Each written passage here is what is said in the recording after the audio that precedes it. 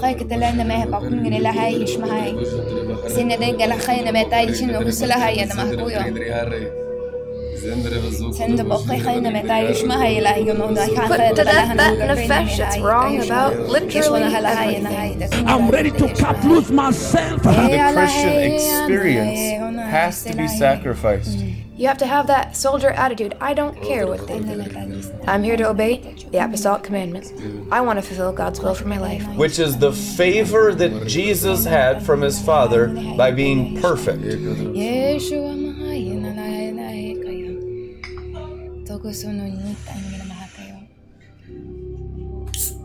Oh, hallelujah. Amen. Praise God. Welcome, everybody. It's good to have a little prayer before we have the terror of the Lord. Prayer before terror. Amen. You get prayed up to get burnt up. We don't get prayed up just to get complacently satisfied that I'm good in my own brain. Prayer is not the practice of you and your religiosity. It's the practice of Jesus and his fire. Teach us how to pray. Well, you should already know. You've been reading your Bibles for 2,000 years since Moses wrote it on the mountain. They didn't know how to pray at all. Teach us how to slay the demons out of that nefesh by circumcisions of the You know why they asked them why they needed to learn how to pray? Because they'd watch the Messiah go up on a mountain every morning and do one thing: pray. And they realize we don't have a clue in the traditions of Moses, in the traditions of the Jews, anything this man is doing. You understand that? So in the context of these are all good Jews, the 12 apostles of the Lamb, the greatest rabbis who've ever lived. Y'all know their names. But do you realize that all of their traditions, Jesus broke their boxes, and that's why they're always giving suggestions and ideas and plans and purposes, and Jesus would often call them dull, and are you still so slow to understand? Have you been with me this long and you don't get it? And what's going on with you, man? And then he says, get behind me, Satan, in another place to one of his closest friends. And so it really reveals that man's tradition of the covenant religion, whether it be today Christianity or back then Judaism, is entirely false. And this is where it's a stumbling block to a lot of you that have human Christian tradition, even if you've been a Christian 1 week. Like some of these big celebrities getting saved in Hollywood nowadays, they've been a Christian 1 week. But yet they'll still go right into traditions. They'll still go right under Jezebel's tower and learn from the false prophet of Satan and have all the things of God, but become members of the seventh church of Laodicea in Revelation 3 if they don't learn from the Zadik of the apostles of the Lamb on sapphire stones. They're going to go into a place called Babylon. You read the Bible? 2 cities in Revelation. You're instructed by Tower of Babel, which is where all Christians are according to Revelation, until they're instructed by the city of Jerusalem above, your mother. You'll have a mother above or a mother below, which is your instructor in Torah. So it's called Mother or Harlot Babylon. So it's a reference to a woman in Scripture. So it's a teacher, it's a soul, it's a city. It's called a city, it's called a kingdom, and it's called a tower. It references ancient Babel because it's now Babel the Great. So it has Nimrod, all the aspects of Laban's sorcery. We know that Nimrod was a great hunter, which means having the ability to hunt souls using all fallen angel abilities. That's what great hunter means. And great hunting has the appearance of praying. So it's the appearance of good. It's the appearance of piousness. It's the appearance of holiness. It's the appearance of the covenant religion, which today you all know as Christianity. We got 100 million of us in America right now that are Christians. There's 100 million in the USA that say their religion is Christian. Okay? So it's very, very common. About 1 out of 3, 1 out of 4 says their religion, I don't care if you're Catholic, Orthodox, Russian, or Pentecostal, they say they're Christian. The issue is not that if you're a Christian, the issue is, are you being instructed by the Messianic kingdom of Jerusalem? See, the only way you can distinguish someone nowadays as a member of the Tower of Babel or a member of the Tower of David, for the least of them shall be as David, it is written, is if they've been instructed by Jerusalem and the 12 apostles of the Lamb. Are they men under authority? Such great faith I have not seen in all Israel. What was the great faith of the Roman centurion? That he was a man under authority. And some of you are going to manifest, and just when you begin to manifest and you feel stuff irritated in you, you can calmly disagree with that demon in you, and it will leave you. For the angels of the God I am whom I serve are here today to help you come out of Satan and all the subtleties of Nimrod, that has the guise of holiness, the guise of Christianity, but is actually hell. Okay? The great deception of Babylon the Great is hell pretending to be the perfect form of Christianity. And that is what Babylon the Great of this generation is. And that's why it's exceedingly confusing. Okay? Babylon is Chaldean also for confusion. It means great confusion. Babel the Great, Babylon like pagans, all these references in Scripture. You can go deep inside the Hebrew, the Greek words and find revelation and glean the revelation of the Word of God that shows yourself a workman approved by Yarevavhe, who need not be ashamed because they don't understand the Bible. Shame comes upon a person when they don't understand Scripture. That's what Scripture says. Scripture interprets Scripture through the power of the Holy Spirit of Jesus Christ, through His blood and water, through Messiah. Okay? We need the Holy Spirit to illuminate the Word fresh and new. It's not a new interpretation. It's actually quite ancient. The new interpretations that you have, the new things to ooh and ah people, we haven't heard that before. Wow, it's so fast. It's not even that it's new. It's that it's ancient. It's only new to you, usually because you're inside a system called Babel, and the Tower of Babel's Christianity, which is all the charismatic things of God, yet still practicing the human being. Now, where is the practice of the ever-living being, the light being of Hebrews 1:3? You know, Yarevavhe, King of Shekinah, King of Glory, is called light being. Hebrews chapter 1, verse 3, that's what it says exactly in Greek, that Yarevavhe is the light being, the source of Shekinah glory light. Shekinah glory light comes from one man. One man. And he is a man. God is a man. Not a man like you, not a man like this shell or this temple, but a man of light. That's why it says one like a son of man when you read Scripture. One like a man. Amen. Who's that? The Father. The Father. And he does have flesh because the Trinity is one and his flesh is Jesus. But it ain't human flesh. In human flesh form, if you read the Bible, he says, Mary Magdalene, do not touch me, for I have not yet ascended to my Father. When he ascended to his Father with the flesh that Mary was not allowed to touch, then he took on something called celestial flesh. That's written numerous times in the apostolic doctrine of the New Testament.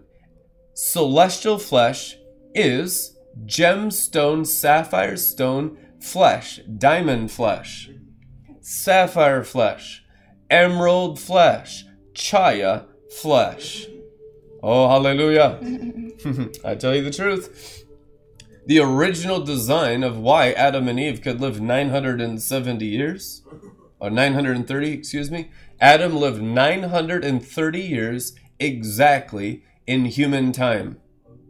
That is not a scribal error. It is the truth anyhow. 930 years, you say that's all he lived? No, that's how much he lived after he came out of eternity. That's a calculation accurately in human time measurements, which angels don't use. Angels don't use that. That's human time. Human time is completely different than angelic time. That's why when you get a little higher than the earth into the moon and the sun and the stars, they are for times and seasons. The times and seasons of angels, one day up there is like 1,000 years. And it feels like it, and you act like it because you begin to mature at an accelerated angelic rate of time. Is it moving at the speed of light? Yes. It's speed of light, and it's also speed of thought. Because now your thoughts are his thoughts, which is tapping into his light, as he's called Father of Lights, plural, not singular. Father of Lights. What is the fathering of lights by Abba Father? The fathering of time. Father Time. You've heard of him. It's true. Well, now we got time on earth. We got time in heaven. Which timeline are you living in? The timeline set for you by the Messianic kingdom of the apostles of Jesus Christ, because most of you would just be under the sun in human time if there were not pioneers of planetary systems and constellations healing the luminaries by the practice of something called righteousness. Moving beyond elementary teachings, which you've established for 2,000 years of Christian doctrine, we're going on into advanced training. That's what it says, Amplified Classic, Hebrews 6, advanced training in a substance called righteousness if Yarevave permits, which means you don't have a say in it. Your human opinion does not matter, and that's something that we deal with in our human pride as men, especially women also. Men have such a stronghold of pride as the head of their house, the priest of their house. It's huge, man. It's huge. It's terribly demonic. It's going to be a rough awakening for some of them when their wives start walking in righteousness and have a better authority than they do. Or the children are the spiritual head of the household, and that happens often. The children, the kids, are the spiritual heads of their household because their parents are derelicts. Right, that can happen. Yeah, the reverse of the curse of the fall will undo the curse of Eve being less than Adam and subject to Adam in that way of the curse of the fall. She'll be like Mary Magdalene, of whom Jesus drove out 7 demons. And what did he say to the other men? Don't speak against her, he said, because I've made her like a man. How is that? Man spiritually meaning spirit, which means she received resurrection in her spirit, her inner man. Because in Christ is written, there's no longer male or female. If you read in Genesis, what's the curse? What are the curses of the fall? When you go up the sapphire stones and receive the circumcision, all of those curses of Genesis begin to be removed, which means the dynamic changes, which means you live no longer an animal, human, cursed life. Progressively, as you go up sapphire stones, those things are removed. Going from the sweat of the brow to the fruit of the lips. What is the fruit of the lips? The Father is a vine dresser. What is living by the fruit of your lips? This is Torah. Let's go into a deep word study, understanding revelatory realm of Torah. So the curse of the fall is living by the sweat of your brow, it is written, and the toiling of the earth, and the toiling of the rock, and the toiling of the soil, the toiling of the flesh. So the person that toils is living apart from the sapphire stones of Jesus Christ that he walked on. When he says, I am the way, what do you think he's talking about? The ladder. I am the ladder to the Father. I am the rungs. I am Messiah King of every rung of Shekinah, all the way to the throne of Father God in heaven. That's what he said. I'm the gate, I'm the door, I'm the way. Jesus Christ, red letters throughout the Gospels. So what does that actually mean? It means that if you live on those rungs of the Messiah, you're not in the curse. Here's the problem. Fallen angels keep most Christians in the curse after they're born again. In the dust, in the uncircumcision. What is the dust? We talked about the dirt and the rock, the mineral level, dirt level. You're in the dust. If you're in the uncircumcision of sapphire stones, you're in Satan's kingdom of dust. And look what it says here in the book of Genesis. So the Lord God said to the serpent, because you have done this, cursed are you above all the livestock and all the wild animals. You will crawl on your belly, and you will eat dust all the days of your life. So if you're continuing to live your life in that dust, you're in Satan's kingdom. You've become serpent food. So to not have those demons leeching off of you, devouring your lives and your livestock, your livelihood, all those things that you hold precious, you have to die to those things to come out of the uncircumcision. Crucify that idolatry of the heart. Let the word of God go in, and just anywhere there's those irritations to the word of God, let it cut and remove the foreskin, because until the foreskin and the membrane is removed, all that part of you is still Satan's territory, which means he's operating in your life, manifesting in your life. So what else was cursed here? Let's look at the curses. This is what's going to be reversed. The next thing that God said, I will put enmity between you and the woman. So if there's a serpent activity in the dust of your soul, which there is unless you're circumcised in that rung, that means there's enmity between the serpent and the woman, but that's also enmity between man and woman, which represents enmity between spirit and soul. So there's enmity and strife in the dust between you and the woman, and between your offspring, right? Abel and Cain, the offspring of the serpent seed line, and the offspring, Seth. And offspring can be fruit of the lips. It's because it's like the fruit of your mouth is your offspring. You live by every word.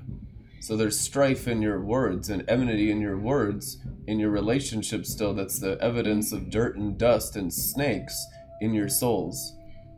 He will crush your head, and you will strike his heel. And so that's the seed line, the seed of the woman will crush the head of the serpent, and the serpent will strike the heel. To the woman he said, I will greatly increase your pains in childbearing. With pain you will give birth to children. Your desire will be for your husband, and he will rule over you. Right? That all of that there, the pain of childbirth, natural and spiritual, and the rulership of the husband over the wife, that inequality, it's the same thing in the oral tradition of Moses, of the moon diminishing in light. Right? The moon in the oral tradition. And that's been Christian culture for 1,800 years of dark ages, is the man ruling over the wife. But that's the fruit of the curse of the fall, men. And when Jesus says, my equal, my bride, he's elevating not just woman, external woman, but soul. That your soul could possibly be a partaker of the divine nature, like a Holy Spirit. Well, it's only in my spirit, and my soul's just trash. The true Garden of Eden of visualization I need you to have right now is that God created Adam and Eve equal to his son Jesus and equal to each other. That's 10th world realities, people. And that's clearly written in Song of Songs, my equal, my bride. So he's speaking about the original design of man and woman, that they're equal to Jesus Christ, who is God, and they're equal to each other. And that's why they wanted to kill Jesus too, because when he said God was his father, it made him equal to God, and they wanted to kill him. That's the religious demon. So if you hear that, and it incites, fear, what's my wife going to do? Is she going to get out of hand? I know women tend toward blah, blah, blah. And it's all just animal judgment, animal versus animal, soulish, uncircumcised, Philistine activity, serpent activity. What's the answer? The sword. You must die to the selfish nature, the serpent nature. Get the dust out, get the foreskins and the membrane out, and then take the snakes out. Yeah. Any kind of serpent activity, for all sin is serpentine, if you read the Bible. All sin, wrongdoing, iniquity, selfishness, individual interpretation, and religiosity and rebellion and lust is serpentine in nature. Without the circumcisions, typically what happens, men will try to be in the purity of the eyes, and without circumcisions, guess what? You're going to be out of luck. You're going to be stuck with animal level external discipline. And then usually you'll have the female nefesh reacting to the sinful nature of the man with her own sinful lust covered up by religion, and instead of judging your own self with the word, letting the word judge and cut and go up in righteousness as a judgment, they usually go to Jezebel's tower for revenge and to try and control and manipulate and accuse and blame the man. And so all it does is perpetuate more iniquity and sin. And guess what? At that point, ladies, if you go to Jezebel's tower to bring judgment on your men in your life, your husbands, your brothers, your cousins, whoever it is, you will be doing more wickedness, far greater wickedness than they ever did in the lust of their eyes when they were trying to avoid it, when they were trying to do the external discipline, trying to do the right thing. And then if you go in that white witchcraft under Jezebel's tower with the appearance of good and self-righteousness, condemning them, and you don't have one foreskin of circumcision, you're a devil and a liar, and you're a murderer. And it's worse than the lust. It's worse than the pornography that the man fell into. It's worse than the lust of the eyes. Yeah, that was adultery. It's not, oh, this sin and that sin. Well, shut up. You're a murderer. Yeah. You went to Jezebel's tower. You didn't go to righteousness. A powerful Satan god, and now you've become a witch of the tower of Jezebel. And the temptation's often bitterness because I'm wounded and because I was hurt by a man or a woman or by a father or mother or any kind of human being. And in hell, in earth, in the fall, now I have the right to feel angry and vengeance, and you get into all kinds of demonic emotions, and now you're augured by fallen angels at that point. And those are the hordes of hell marching in Final Quest Chapter 1 that are all charismatic Christians that are all wounded, therefore augured by Jezebel's tower. Yep, that's why you got to get healed. So what's the answer? Get up the sapphire stones, get circumcised. Get rid of the self-righteousness, the fault-finding, the critical spirit, all those things to blame and accuse and point out the faults of others. What is the nature of Jesus? He has compassion for our faults. It says he has compassion. Amen. Because he experienced the weakness of flesh. And even though he was perfect, he has compassion toward us, understanding. He remembers that we are dust. We are made of dust.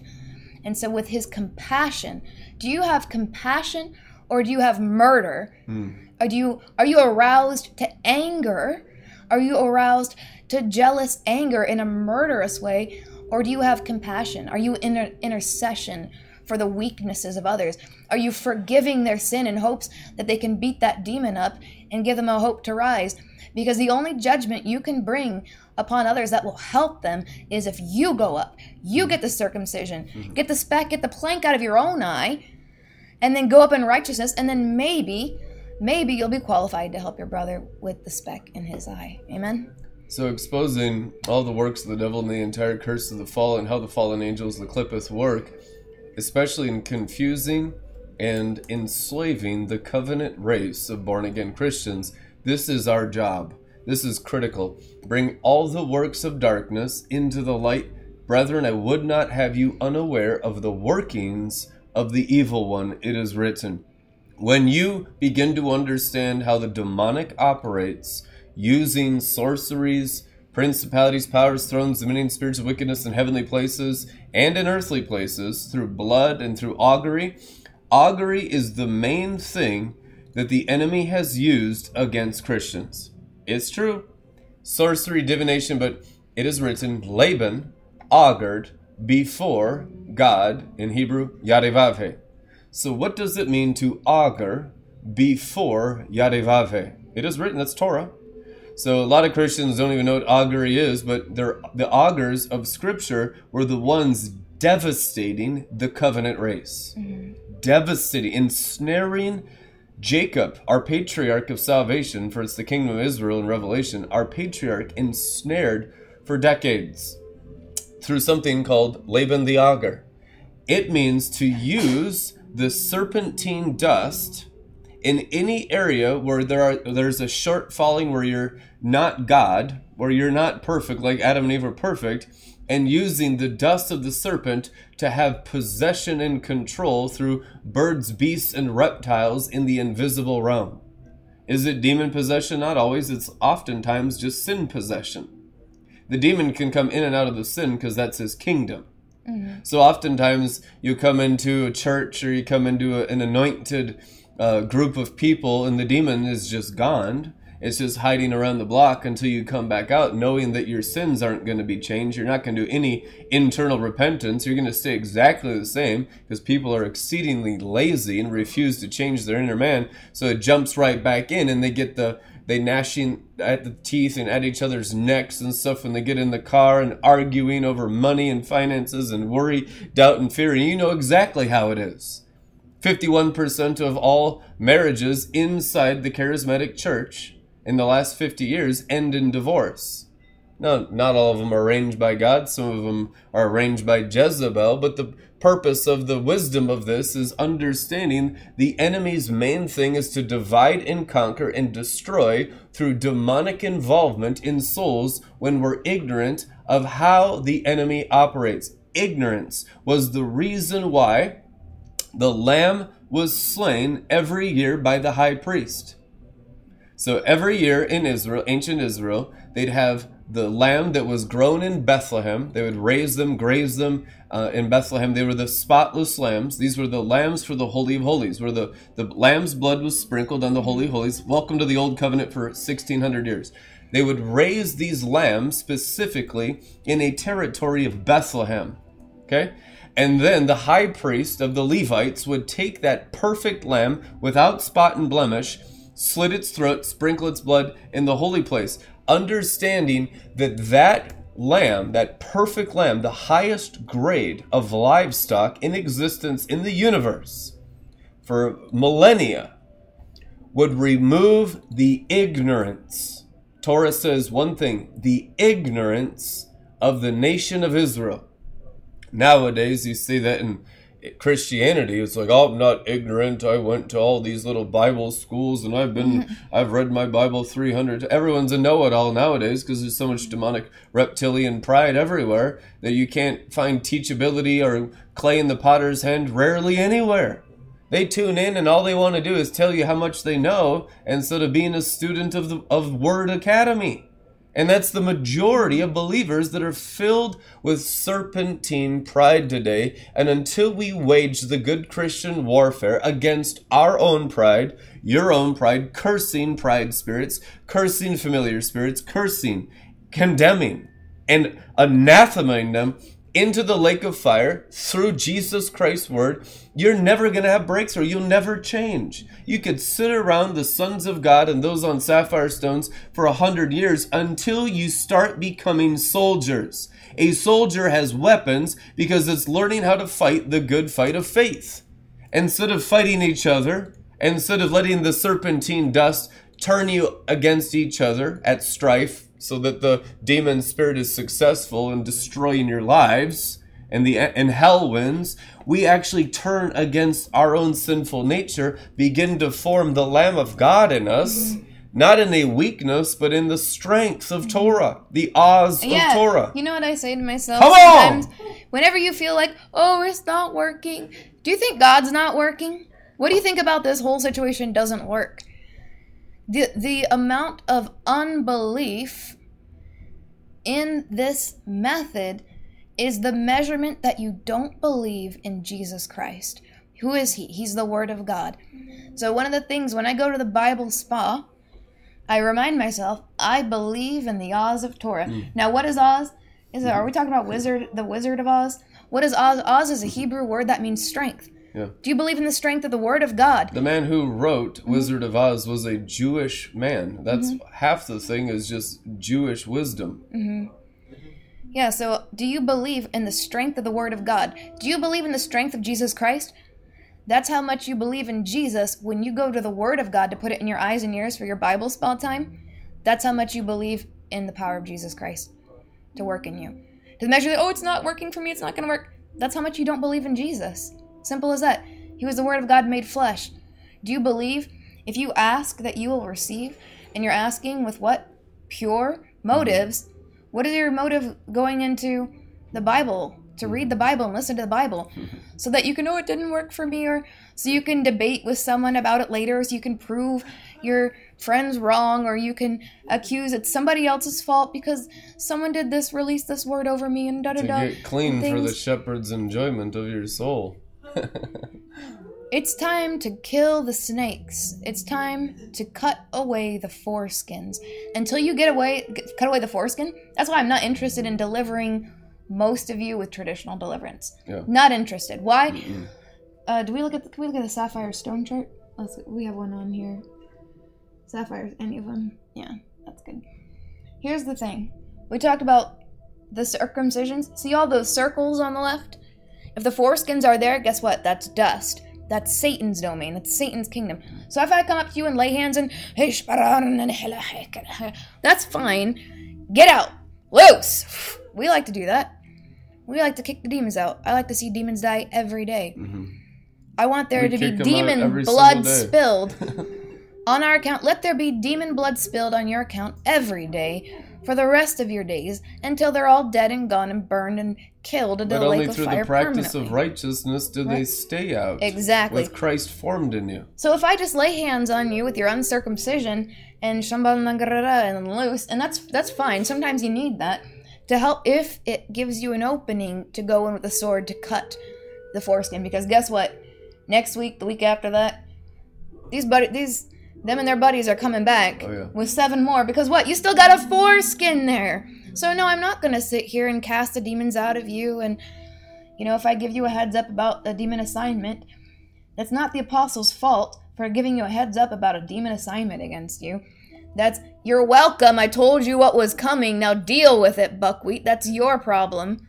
What are you going to help me? I told you what to do. Now do it. The instruction is all the help that heaven provides. Anything because beyond in that that is instruction witchcraft. is all angelic power. Here's the problem. A lot of people, Bible-believing, Holy Ghost-baptized people, believe more in the power of witchcraft personal ministry than they do in the Oz of Torah, in the strength of the Word of God, which means you believe in demons and Jezebel's witchcraft and not Jesus Christ. Hello? Wake up. Do you believe? Just burn that into your heart. Burn that into your spirit and into your mind. I believe in the Oz of Torah. Why? It's a catchy, fun phrase, but it's the truth. Remember the truth that the strength of the power of the Word of God is powerful and mighty to deliver you permanently as you allow it, to hurt that part of you, irritate that part of you that's demon-possessed, and let it cut. Let it and ask for it. Don't just circumcises the human skins that the Father put over Adam and Eve in the fall. So the human skins come off your heart, your soul, your mind, and your strength, representing all of your internal and external organs. So it comes out of your bones and marrow. It comes, your epidermis, your touch gate begins to shine. You begin to glow. So every area where there is human skins, there you'll find Satan. That's his kingdom. It's dust. It's foreskin. It's dust. It's dirt. It's animal activity, human, prideful, fallen, angelic nature activity. So what do? We already told you. Take your hand, put it on your spirit, put the Word of God, minimum 30 minutes. Some of you need an hour a day. I'm going to be honest. Some of you do need an hour a day. Hand on your spirit, Word of God into your eyes and your ears. And why don't you just ask? What does it say in the Bible? Ask and you will receive. So why don't you just put your hand on your spirit and say, pray to God and ask, let this Word circumcise my heart. You know that's God's will. It's a question of what is your standard of holiness in Yarevave?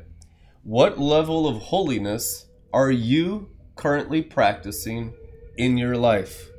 Do you believe, ask and you will receive, and you're praying God's will, which is cosmic circumcision? Or do you think God's a liar? You don't believe that's going to work for you because you think God's a liar. Now you're accusing God of being a liar, so repent. Repent of calling God a liar. When you don't believe what God said in His Word, you're calling Him a liar. Now you're accusing God and His Word. How's that going to work out for you, buckwheat? Not going to work out great. So repent and simply ask and receive. Come as a child, which means don't come with all those baggages, complaints. You're secretly blaming God. You're secretly mad at God for what happened to you, and it's hidden not bitterness. His fault. It's all wormwood activity. So sin is really just the heart holding on to the fall for excuses of past experiences. Oh, my bones are vibrating right now. This is crazy. So wormwood, the Bible says in Revelation, this is great wisdom of Apostle John. Wormwood is all fallen angels and demons in one star. It's all the demonic's ability. It's 200 million evil spirits, demons, flying and crawling, all of them. All the different types of angels that fell. There's 10 different types of angels, and all of them are in that 1/3. And Revelation says that one star is bitterness. They're all bitter because they're all fallen. They're all accursed, and there's no redemption for any of them. So they have all kinds of diabolical intelligence to get you into their kingdom of light, because it is a star. It is a kingdom of light, but it's false light. Beware that the light in you is not actually darkness. What were the Israelites to Jesus? Accusational, self-righteous, self-promoting, and bitter. Yep. Eventually murdering him. That means that the star they were in was not the bright morning star who created heaven and earth. They thought it was, but they were in the star wormwood. All bitterness comes from the clippeth. Check out this mountain ranges picture. You should be familiar with this one by now. Okay, let's talk about wine. Jesus refused the bitter wine, right? Yeah. So, what does wine come from? Grapes. We know that grapes comes from what? Shekinah, which is a lot of drama. There's a lot of drama around the Shekinah. Shekinah, stolen Shekinah, heights. Now look at this. Supernal fruits. Look at the Sephiroth as the fruit of the vine. Understanding the way things work. Does God have the knowledge of all good and all evil? Yes, but is he a sinner with it? No. Why do we say wait for the oral tradition training until you get to Hesed of Messiah? Because you have to get start getting the iniquity out, and that's your first taste of being made holy in Jared's interior castle. There's a lot of blood washing of the Lamb of God in that interior castle. Yeah.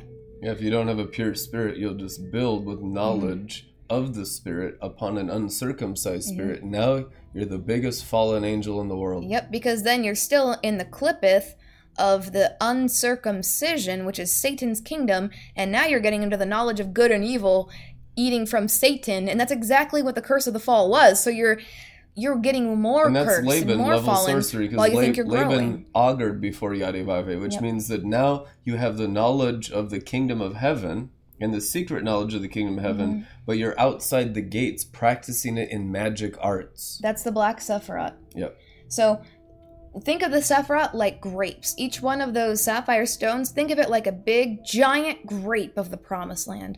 But if it's uncircumcision, there's the grapes on the left-hand side too.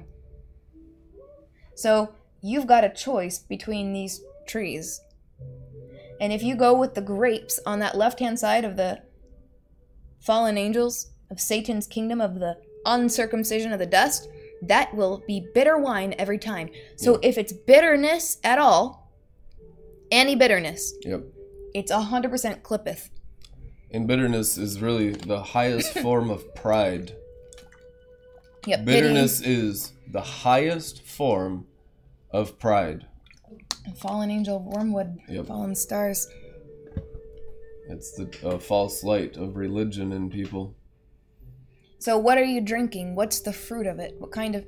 The sapphire stones, whether circumcised or uncircumcised, those are the seed. The seed of Cain is the seed of the engravings of the clippeth. So when Jesus Christ said it'd be like the days of Noah, he's taking out wormwood, the star that fell from heaven, with something called true light, and the water of the true word, of its original form of the upper Garden of Eden, of Adam and Eve and Jesus Christ. And that true form is the teaching of righteousness to prepare you for the coming floods. Because all the false forms of the Tower of Babel and Jezebel's tower and all the craziness you've had down here during the church age will be utterly obliterated. I'm telling you, there won't be any survivors in the coming days. There will be no survivors. And when people get really, really nasty into some of that stuff, they get picked off early. They get taken out early. The Father will not tolerate this stuff during this time. We're entering the 7th day, which is the day of the Father's rest, through the teachings of righteousness, Daniel 12:3, it is written. So it's not the time of the enemy, it's the time of the total annihilation of the enemies of God, but we're not doing it physically like the days of Noah. We're doing it spiritually. That's why it says like and not exactly the same. Jesus Christ red letters. Like means similar, but what's different about it? It was not going to be physical floodwaters. It's going to be the floodwaters of the true word of the Father. It's the flood of the scroll that comes down from heavenly Jerusalem of the 12 apostles of Jesus Christ. The apostolic scroll that lives on the stars, the city on the stars of the book of Revelation of Jesus Christ. When that city comes down the stars or down the path of lightnings, as you've read First Enoch hopefully by now, you understand that that city is built on the stars. Its foundations and its walls are the names of the 12 apostles, which is those who have the instruction of Messiah and teach it accurately from the heavenlies. Not an earthly tradition like the Tower of Babel. That's what we're at war against. That's Antichrist Christianity that you have in every street corner in America right now. But the true, angelic, eternal gospel of Revelation, of the angel preaching some kind of gospel, Bible tells you, the eternal gospel from the eternal realm of sapphire stones. So that means that the earthly is the temporal. That's what's set up to be obliterated. That's what all of you need to repent from greatly, or the coming waters of the true form of the eternal gospel that you think you have will be your judges. You've heard that Messiah said, Moses will be your judges. I tell you the truth, that was his first coming 2,000 years ago. Now, the gospel will be your judges in the beginning of the second coming. Truth anyhow. The gospel will be your judges. Here's the thing. Do many people have an eternal archangel gospel? Do they have a gospel that they learned on sapphire stones in the heavens? Revelation 12:12. Blessed are they who live in the heavens. Cursed are they who live on the earth.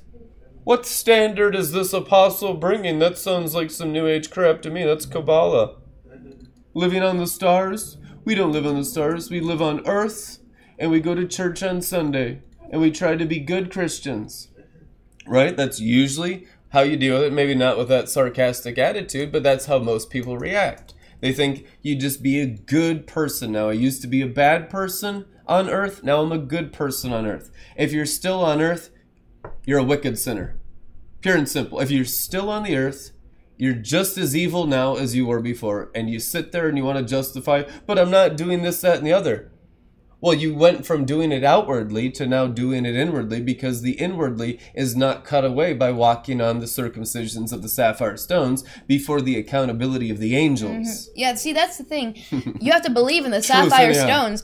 When you go up the sapphire stones, it's not just like when you're on Malkut. Let's go back to the women going into Jezebel's tower to attack the male Nefesh who struggles with the lust, and they try and they just can't, and they try and they fail, and they succeed a little bit and then they fail. You have to believe in the power of the sapphire stones. That's the word of God. That's the Torah, living Torah that comes down. The power of the way. And it's an uppercase W in the gospel, because it's the power of Jesus standing up 10 worlds high. He is the path of lightning. That's where you're accountable, like you just said, to the angels. When you go up, and people who are going up, they can testify. It's not like it was before on the earth, where some things are tolerable and then you feel convicted and then you repent. It is so strict. There are certain things, the higher you go up, if you deviate or go into those patterns, you will literally be so close to death. It's ridiculous. It keeps you on the You'll straight feel and the narrow. fallen angel like the strongest you ever felt the presence of God, because the gates are narrow. Few find it. Yep. Narrow is the way, which means the protocol of feelings, emotions, thought life, word choice, and actions. And if you deviate from the narrow way in the cosmic realm, you will confront the most wicked spirits you could never imagine, and you will feel their feelings, as it's written, this is heaven, that is hell. So yeah, the accountability is at an angelic level the higher you go up. So I want to encourage you, women, if you have gone to Jezebel's tower to accuse your husbands or your brothers or any males in your life, or vice versa. Sometimes it might be a little bit more rare, but I'm sure it happens as well. The men go to Jezebel's tower to accuse their wives. Whatever it is, it's Nefesh versus Nefesh and Black Malkut. It's not worth the time. Did you see that angel just fly across? There's a lot going on tonight. Woo! Kill it! Man, that was like a white eagle just dive bombing right through the center of my peripheral. By the way, I forgive you for going to Jezebel's tower to murder your spouse and to murder others. Listen, guys go to Jezebel equally to girls. Flash over there. And I know the angels were saying talk about the guys in Jezebel too. Yeah. And it's all your lust and sorcery and self-righteousness. Jezebel's tower is the woman who calls herself inspired but is not a prophetess. And I have this one thing against you. Tolerate that woman, Jezebel. It's a toleration of those who use soulish feeling and emotional manipulation or carnal temptation, but they don't actually act on it, so to speak. You just kind of use your senses and your eyes and your heart feelings, and there's just an invisible adultery. The more overt stuff is more Delilah. There's thousands of lust demons, and all the principalities are the highest pinnacle of lust, no matter what sector of sin that they are over. But all of these Jezebel spirits are sorcerers. Jezebel was a sorcerer in Scripture. Now, why does Jesus Christ say those that are intimate on her bed in the red letters of Revelation? Because it's an invisible sorcery. It's an invisible intimacy with the sorceries of a principality, of a dead woman, who was a queen of Phoenicia that married the king of Israel, Ahab. Her name is Jezebel, arch nemesis of the true prophetic Elijah, Sandalphon. And we will terminate her completely into the lake of fire during these days. But this is the last principality that you take out that manipulates your feelings, your emotions, your desire for intimacy with the other sex or same sex or animals or whatever weird thing that people are into. But it's all about lust and religion and self-inspiration and thinking that you have rights. It works within the selfishness of the soul, thinking that you have rights to feel good or a certain way. This diabolical principality has destroyed, what does the Bible say? All the prophets. On her is the blood and the murder of every single prophet of all time. Book of Revelation, it is written. Which means you are dealing with a demon that hates you, especially when you start to get into the prophetic. And I tell you the truth, if you're on the earth, you're still losing an influence to this principality. You can't even see her clearly until you're on the moon, but you haven't overcome her on the moon. Only in the sun is that thing completely cut away and burnt off, but you still need to be aware and take heed that you stand lest you fall. Now, here's the wisdom. Let's talk about wisdom of the Black Sephiroth. Oh, yeah, because you're going to need it going up. Where does Jezebel get her black wisdom of that false love? Exactly, Moloch. So when you look at the Tetragrammaton, lower wisdom is Shekinah. That was the Phoenician head god of her culture. Yep. Moloch. Yep, that's her father. So when Shekinah, the father figure of Shekinah, of the Tetragrammaton, is what? Hakma, wisdom. It's higher wisdom and lower wisdom. And as the picture of the daughter in the scriptures, the daughter receiving adornments, it's adornments of wisdom from Hakma. So when you have the false version of that, you have Jezebel's tower on the earth of the lower hay, but it's, there's a separation of the earth. You're not standing on the moon like you're supposed to. Those are supposed to be combined. So when you have the fallen interpretation of the lower hay, of the stolen glory of the Tetragrammaton, right? Everything in Satan's kingdom is based off of that same pattern.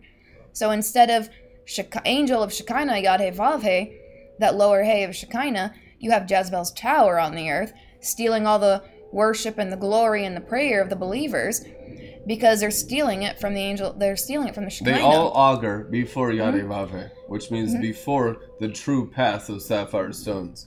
all the sorceries, 10 forms of Laban's witchcraft are all done before Yarevave. And whereas Molech on the Clippeth, top right over at Hakma, that's the uncircumcision. So the adornments of perverted wisdom, dark wisdom, black love, false love, all the appearance of good, the appearance of purity, the appearance of perfection and brotherly love and all that kind of crap, that's the adornments that he gives to the false lower hay of the enemy's impersonation of the Tetragrammaton. And so as you overcome Jezebel and you get into the sun, congratulations, that's amazing, get it all burnt out of you. Amen. You have to first begin to overcome Jezebel to get on the moon, and then to get all that crap burned out of you in the sun. Once all of Jezebel's Partner with Elijah's Sandal Fund today. Here is a key. Wage war. This is a key for Tiferet Transfiguration. Everyone's going to need this as you go up to go further. All remnants of Jezebel must be burnt out of you. Yep. All the thoughts, beliefs, emotional things, stuff from the past, once that's all burnt out of you, those are the lies of false love that get out of you completely. Those are the false serpents of Revelation, false revelations of glory and love and all that kind of stuff. All the principalities are in the star wormwood, but they bring different character attributes of sin out of that one star, which is the kingdom of hell. Now, when you go up beyond the sun, after that, when you're dealing with false love, congratulations, now you're ready to deal with a higher level, more difficult to perceive impersonation of love, which comes from Molech. But guess what? The good news is once you have the pattern memorized from overcoming Jezebel, understand it'll just be the same thing anytime you're on the right side of the Sephiroth, getting circumcised. You'll know it's all more repentance from false love and lust. Lust that comes with the appearance of good and perfection and holiness. Anytime you're dealing with the left-hand side, it's usually going to be dealing with more of like Pan's kind of stuff, the labyrinth, the wickedness of the heart, desires, and the kind of the blackness. Here is hell, the Clippeth. This is all the wrongdoing in the world and the influence of hell, and we need to get it out of the Christians because judgment or cleansing and healing comes first to the house of God. And they have interwoven themselves inside all Christianity. So if you're on a rung that's on the left-hand side there, you're going to want to restrain yourself from harsh judgments against others and make sure you're judging others favorably no matter how much they sin against you, especially if it's a brother or a sister in Christ. Whatever you got to do to judge them favorably and forgive sins, 77 times 7, that's what you got to do. Not being quick to judge when even unbelievers make mistakes regarding you, and not to just go angry. That's when you want Geverot, restraint. Anything of the three on the top, those from top to bottom, left-hand side, so Bina, Gevra, Hod, restrain yourself. Anytime you're dealing with the right-hand side, that's under the domain of Molech. So you're dealing with Hakma, or you're dealing with Hesed, or you're dealing with Netzah. Any of those, you want to go overboard with strictness and severity as much as possible against false love. Anything that is the appearance of something that you desire. For most of you rebels, it may seem religious to you. Yeah, 10 more towards that. Demon-possessed. 10 more towards rigid righteousness, strictness, hatred for false love. Every single rung on the right. Some of you have gotten so far into false freedom that, like, obedience is religion to you. That's how bad it is. So the right-hand side might be a little bit more difficult for you than the left-hand side if you tend more towards that way, but you can correct that at any time. That's the good news. You can always correct the behavior. Narrow is the way to find life. Yeah. And few find it. So it is a balance. Yeah, left and right tempers you. You can't leave the protocol of the angelic works. So listen, Jerusalem is a city with walls, it is written. The walls of Jerusalem are the names of the apostles of the Lamb, which means inside the protocol of their teaching with angels. It's not just you down here as human beings obeying the apostles. It's you in the realms of glory obeying the angels of the apostles, right? Because they're all dead. They're all killed. So how can you obey dead apostles? Their angels are here. So obeying their angels is staying within the perimeter of the protocol of heaven and the city of heaven, Jerusalem. So it's also a scroll that comes down. It's not just the names of the apostles. It's a dynamic place. It's the promised land of the new covenant. So it's a scroll that comes down when you begin to live in that heavenly city by your accountability in your hearts, in your invisible person, which is the angelic part of you, the new creature in Christ, the 2 Corinthians 5:17 reality. That dimension of you, your spirit and soul, is inside the perimeter of the holy angels. What are holy angels? Patriarchs are holy angels. Patriarchs are holy angels. Matriarchs are holy angels.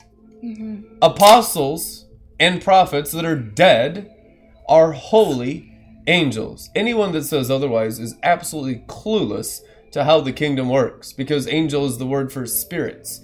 Were they of the first creation of Bereshit Elohim? No! Come on, man.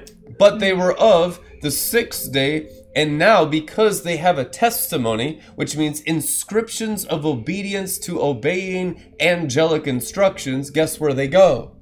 To be with the angels.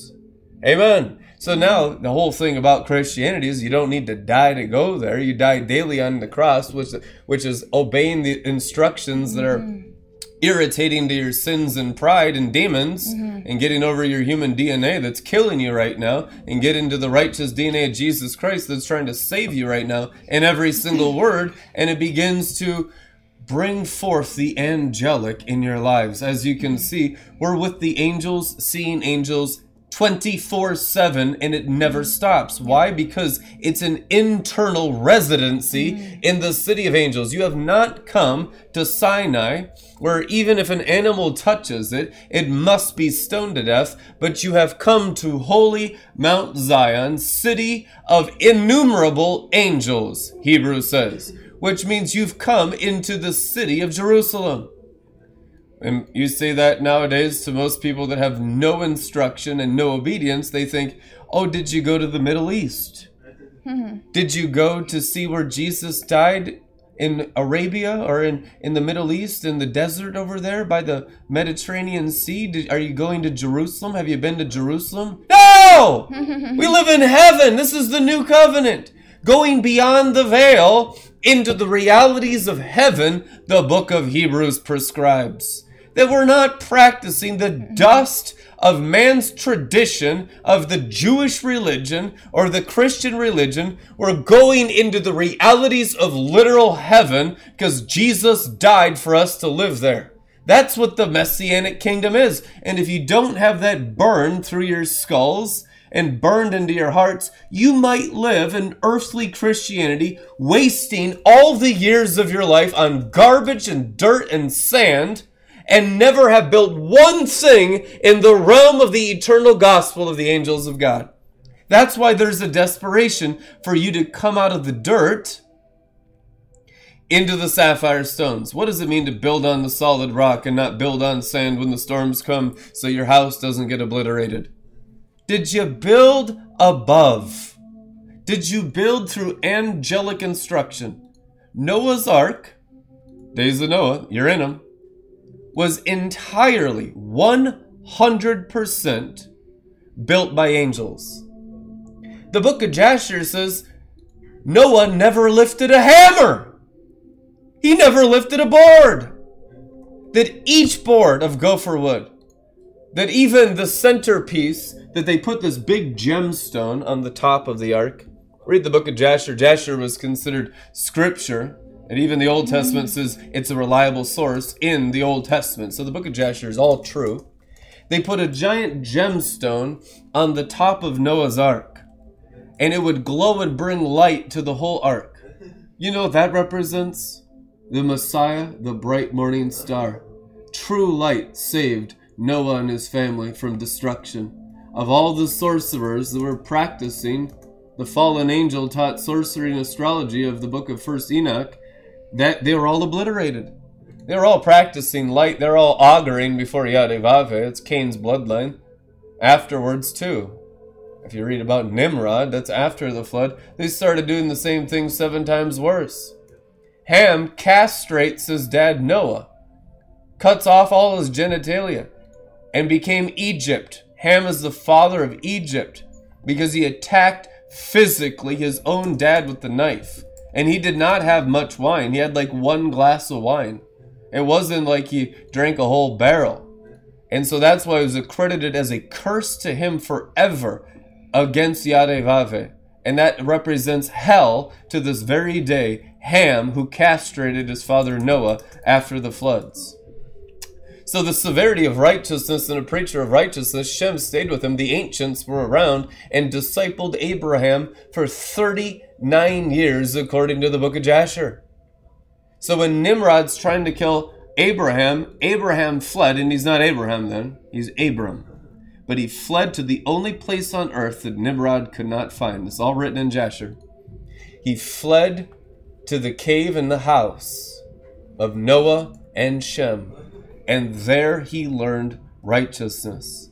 There he was discipled for 39 years. So the calling of Abraham to be father of nations, father of stars and sands, the very promise of the Abrahamic covenant of faith, where the father of all the patriarchs, Abraham, Isaac, and Jacob, to this very moment, of everyone of faith, that whole promise began through the instruction of righteousness from the ancients. So Noah in his 800s teaching a young boy righteousness of the first heavens of the old world, with even the book of Adam, the wisdom of the upper Garden of Eden. He instructed him in the rungs of righteousness and the path of lightnings, and passed on the righteousness of the ancient world to the man Abraham. And so Abraham, God had entrusted him with all the teachings of righteousness. Great and awesome, bringing him up into the high places and showing him all the stars. Do you think he was just going and doing a little star watching with a telescope? I don't think so. His spirit and soul would ascend. He would raise the standard in righteousness. I will give you all this. And it wasn't Satan, it was Jesus Christ that gave it to him. Amen. Did y'all ever read Genesis 6:16 in the Hebrew? That's pretty interesting, isn't it? Let's look at the literal standard version. You make a window for the ark, and you finish it to a cubit from above, and you put the opening of the ark in its side. You make it with lower, second, and third stories. Isn't that interesting? Make a roof for the ark. Some say make a window. But let's look at the Hebrew. You are to make a zohar for the ark. Finish its walls a cubit from the top, and place a door in the side of the ark, and build lower, the middle, and upper decks. Wow, and you think there's no Kabbalah involved? Yeah, right. You lost your mind. Yeah. The radiance of the appearance of the rainbow around the glory of the throne of God is a crucial part of building the ark. The Noah's soul and spirit, to practice righteousness, that means you're up on the path of lightnings of Enoch. Okay? The path of lightnings was given to Enoch. Enoch walked with God and was not. And it's the truth. And so Abraham went up, and Noah went up. They all experienced that Enoch's path. Okay? Where do you think Jesus ascended to when he ascends in Acts chapter 1? He ascended right up Enoch's path. There is no other path. Nathaniel, you're going to see angels ascending and descending. They would already have understood in that culture what he's talking about, since first Enoch was considered scripture in the first century. So they would have understood they're talking about the path of Enoch. They're talking about the path of moon, sun, and stars. We're so far removed from that ancient Christian culture of Messiah and his apostles that this stuff sounds crazy to a lot of Christians right now. But you're the crazy ones. Right. You're the ones that got to get out of the crazy Christianity into ancient Christianity that we're accurately teaching you every day. It's Amen. crazy to stay in the kingdom of Satan, which is in the dust of the earthen vessel of the flesh, which is uncircumcision. Let's look at that word in here. Strong's 6672, Zohar, TS or TZOHAR, indicating righteousness with that Zadi. Anytime you see Zadi, usually that's going to, in the beginning of the word, indicate righteousness, or in some cases, like in the curse of the fall, or with dealing with Cain's nature, you'll see it's the word is changed slightly so that it indicates unrighteousness. But in this case, it's about the righteousness, the radiance of the glory of God. Like Ezekiel, seeing that radiance, that rainbow, emerald, halo, the glory. All right, so you shall make a window. Let's look at the uses here. You shall make a window for the ark. Some people translate that window. Well, it's the radiance, the glow. Genesis 43:16. They'll use it as in, you are to dine with me at noon. So another is midday, noonday sun. Yep. Genesis 43:25, coming at noon. At noon. The full midday intensity rest. Of the sun. 2 Samuel, his midday rest. Until noon. About at noon. It came to pass at noon.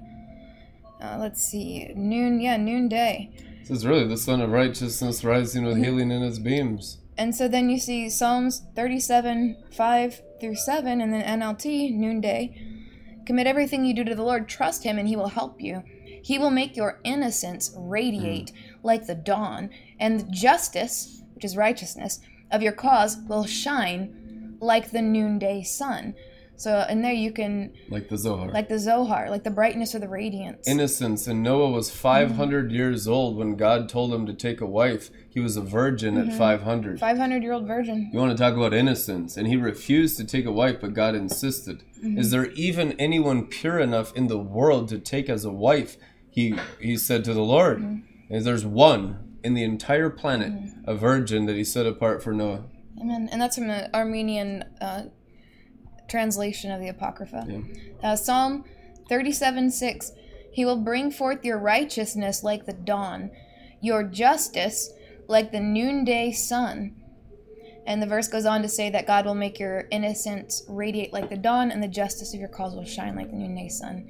So that is required for ark building of those days, or in the days like Noah, which is today. Amen? You need to build with the Tiferet of Jacob Israel. Otherwise, you don't build on the solid rock. And if you're accusing others and pointing out, fault-finding others' sins, others' temptations that they've given into, you're looking and accusing and murdering others, you're going to Jezebel's tower to murder others, guess what? You have zero innocence, even if you don't have anything to do with lust, and you're in self-righteous accusing.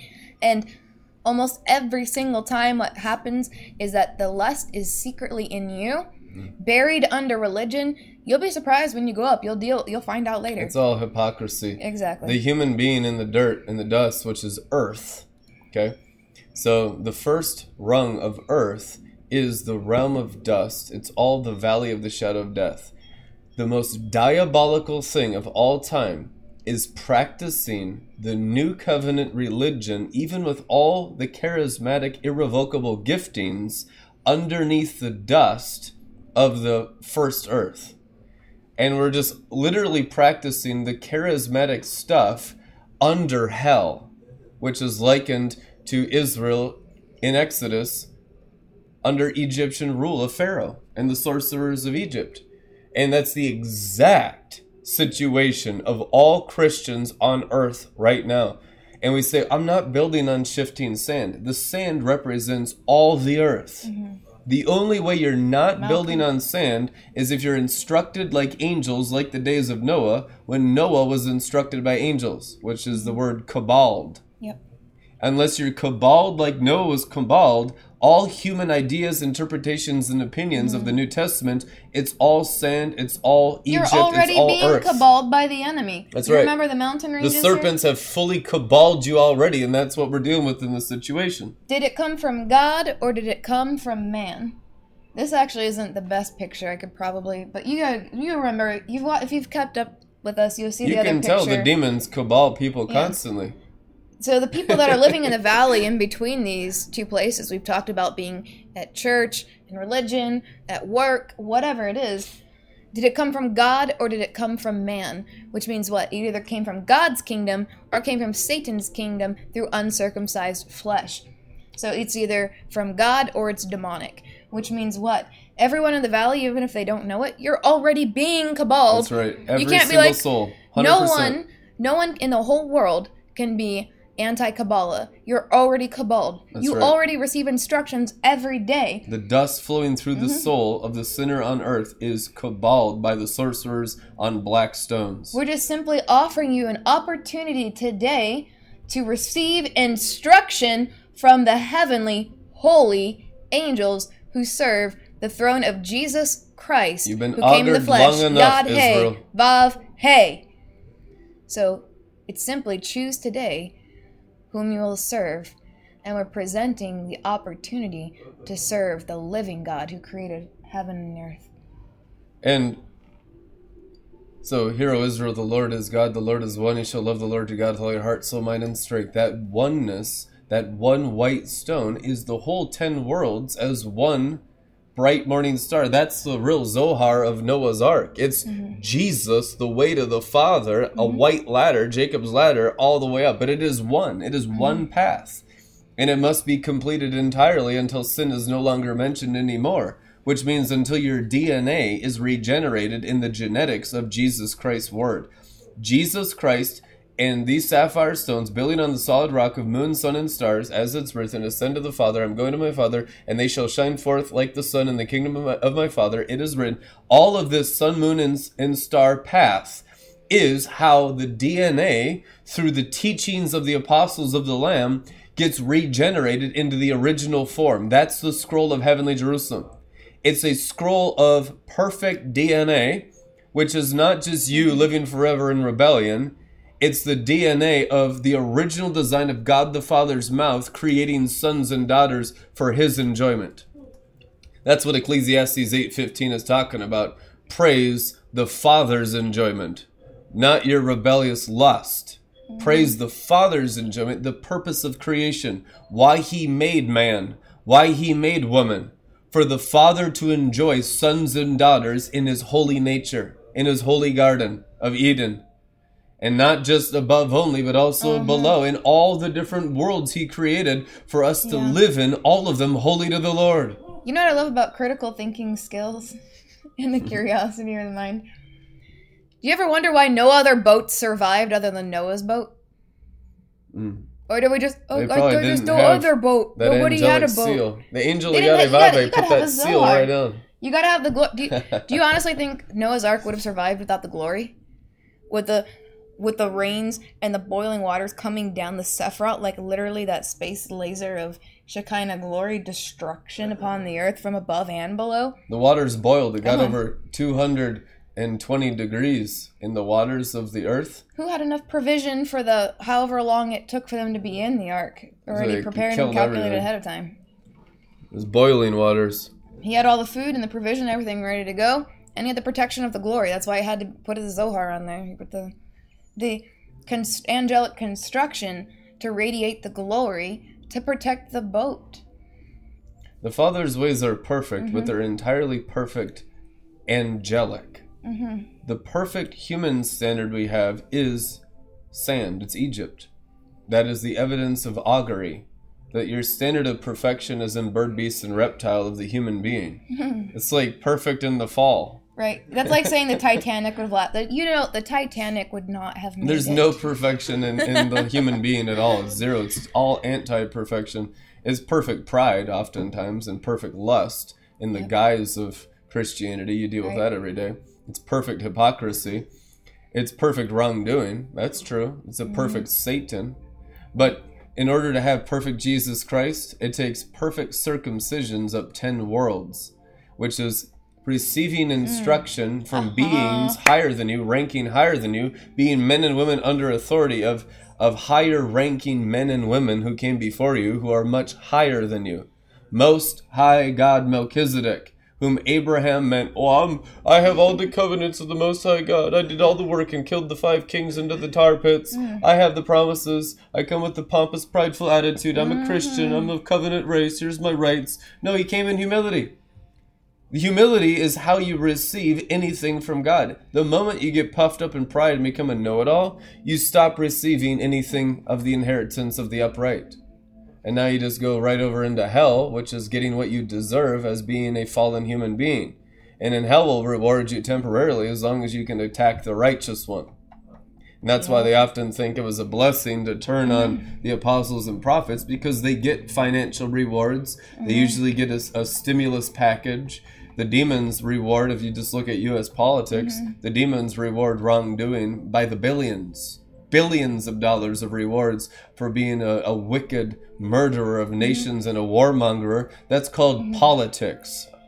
So now the rewards of the righteous one of Jesus Christ coming down, sapphire stones with his rewards with him for those according to their earthly works, Revelation 22, that's a different reward system that we've never seen before. Oftentimes, people just been suffering. Now we're going to have righteous instruction. Now we're going to have the understanding of living on Jacob's ladder and obliterate all of our thieves and robbers of all of the black stones of the black Sephiroth. And we start to have the rewards of righteousness.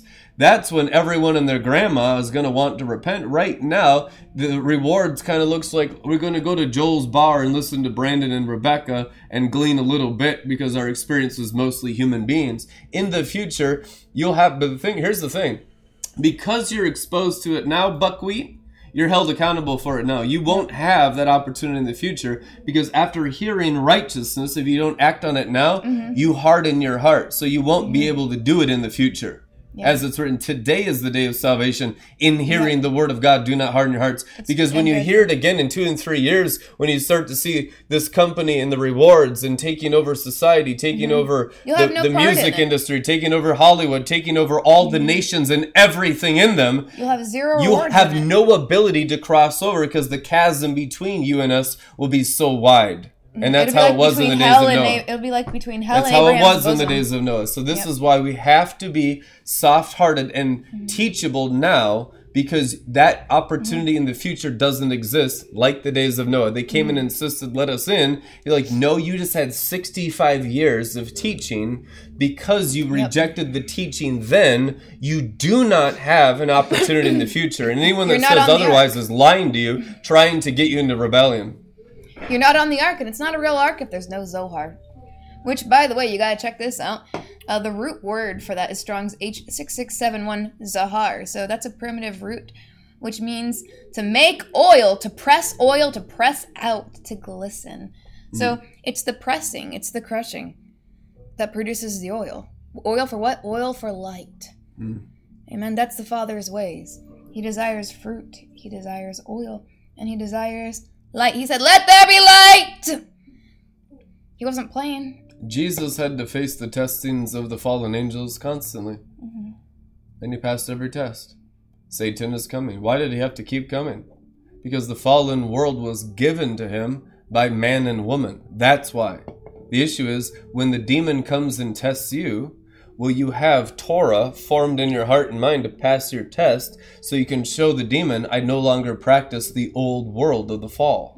I practice the risen one now. And you'll have the foreskin to show it. He'll be angry, frustrated with you, try to lie to you and tempt you, even then. But just insist on the inheritance of the upright of the firstborn of Israel. Amen. Amen. And a little bit more subtle realm that most people don't usually see, or maybe they see the after effects. This is some rabbinical wisdom. So this is understood by rabbinical wisdom, rabbinical scholars of righteousness for a very long time. This might be news to some. If you're already conquering worlds, it's probably a little bit more obvious to you, which is you, that's it. But everybody else, I don't know. You'll see. This is a little bit more subtle. Some people, this is, let's see how to show you this. Some people have some repentance, right? They've got a little bit of repentance, which means they have some of those sparks, what the rabbinical sages refer to as the sparks of holiness. A little bit, they've got some repentance. A little bit. They've got some studying of Torah. They've got some. So they know that they are not who they used to be, and they know they experience measurements of God. But what happens when they come around the Zaddik? When they come around the Zedekim? When they get into the scholar demon, right? The competition, the strife, or let me just glean a little bit but not sacrifice. Let me not respect or give honor, respect to the teacher. I am going to reject the sent ones of God. When they come around, what happens is they get into the scholar demon and thievery. And what happens is the Zadik, when it brings its judgment, that puts out what few sparks of holiness they even had. So they think of themselves very highly for having very few sparks of holiness, which are completely put out by the Zadik when they get into the scholar demon and become an enemy of the Zadik or the Zadikim. And so what happens is they thought of themselves so highly. Maybe they did have an apostolic calling. Yeah. Maybe they did have a true calling. Many called. But what happened? They had a little bit of repentance, a little bit of sparks of holiness, and they put themselves up so high. And then when they encounter the righteous ones that God has sent and chosen and put over his house and all the earth, and those sparks go out. That's what happened. There was a guy who died, his heart like turned to stone when he encountered David. I think it was Abigail's ex-husband. Anyway, they talk about his heart turning to stone. He dies after rejecting and not helping David. Zadik. David was the Zadik. He was a great fish, right? And so that confrontation, he might have had some merit, but you've got to be an idiot to react to David that way. He was a good Jew, going to church every Saturday. Mm-hmm. But how you react to the Zadik, they say the rabbis, they talk about his heart becoming like a stone. Yeah. And so he just died like that. That's the biggest test that a believer has in life is the reaction to the Zadik and the Zadikim. Yep. Yeah, that makes you think of Ruth Heflin. Hear, O Israel, these are your Elohim. And he wasn't talking about demons. He's talking about the Zadik. Judges of Israel. Oh yeah, we might get into some learning about the judges of Israel. If we get into... Is it time for some pictures? Sure. Why not? They're gonna be burnt up. We've been in review a little bit this last couple of days. That was a great review yesterday, wasn't it? That was good. We're learning and we're retaining what we're learning, and we're bearing the fruit of what we're learning. Amen? Compiling libraries of righteousness in your homes. You're going to need it. Amen. So this is from the current season. We've gone through some of these, but again, we'll go through these until we catch up to the new things. Remember, we want to start walking in what we've already heard, right? Be faithful, be true. Hold tight to what you already have. What does that mean? Just cling to what the only little thing you know and never change? No. It means don't lose the progress and what you've heard already. You're accountable for what you've been given already. So you need to live up to what you've already attained, which means that attainment of the teaching and the training of righteousness. Now you've got to live up to what you've already attained and start walking in it. Amen? Never go backwards. All right, talked about holidays coming up. Dalet, God. The difference between God's unity and idolatry is what? Just Dalet versus Resh. So it's very important, the details. Right, we talked about the jot and the tittle. That little difference there makes all the difference in the world. And the difference is what? Wisdom, which is first of all pure, comes down from above.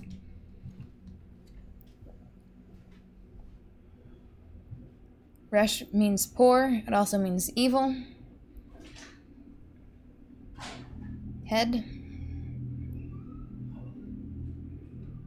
And what you find is oftentimes some of the heads of the appearance of good, which is evil, is the poverty demon, right? So we curse the poverty demon.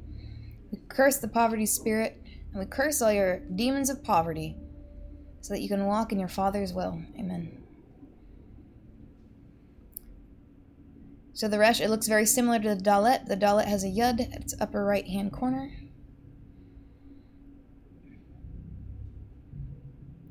Dalet also means a door, to lift up.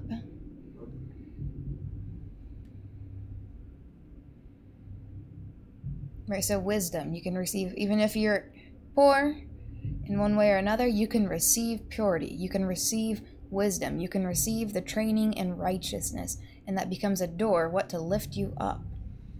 Right, don't stay where you are or where you were when God found you, when He chose you.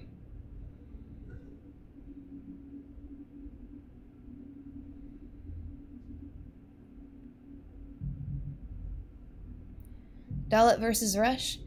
It is likewise very difficult to discern between the true Zaddik and the false leader, the one who promotes God's unity and the other who diminishes it. That's the circumcised Ruah and the Yod of Hakma Absolute, right? What's the difference there? The Yod.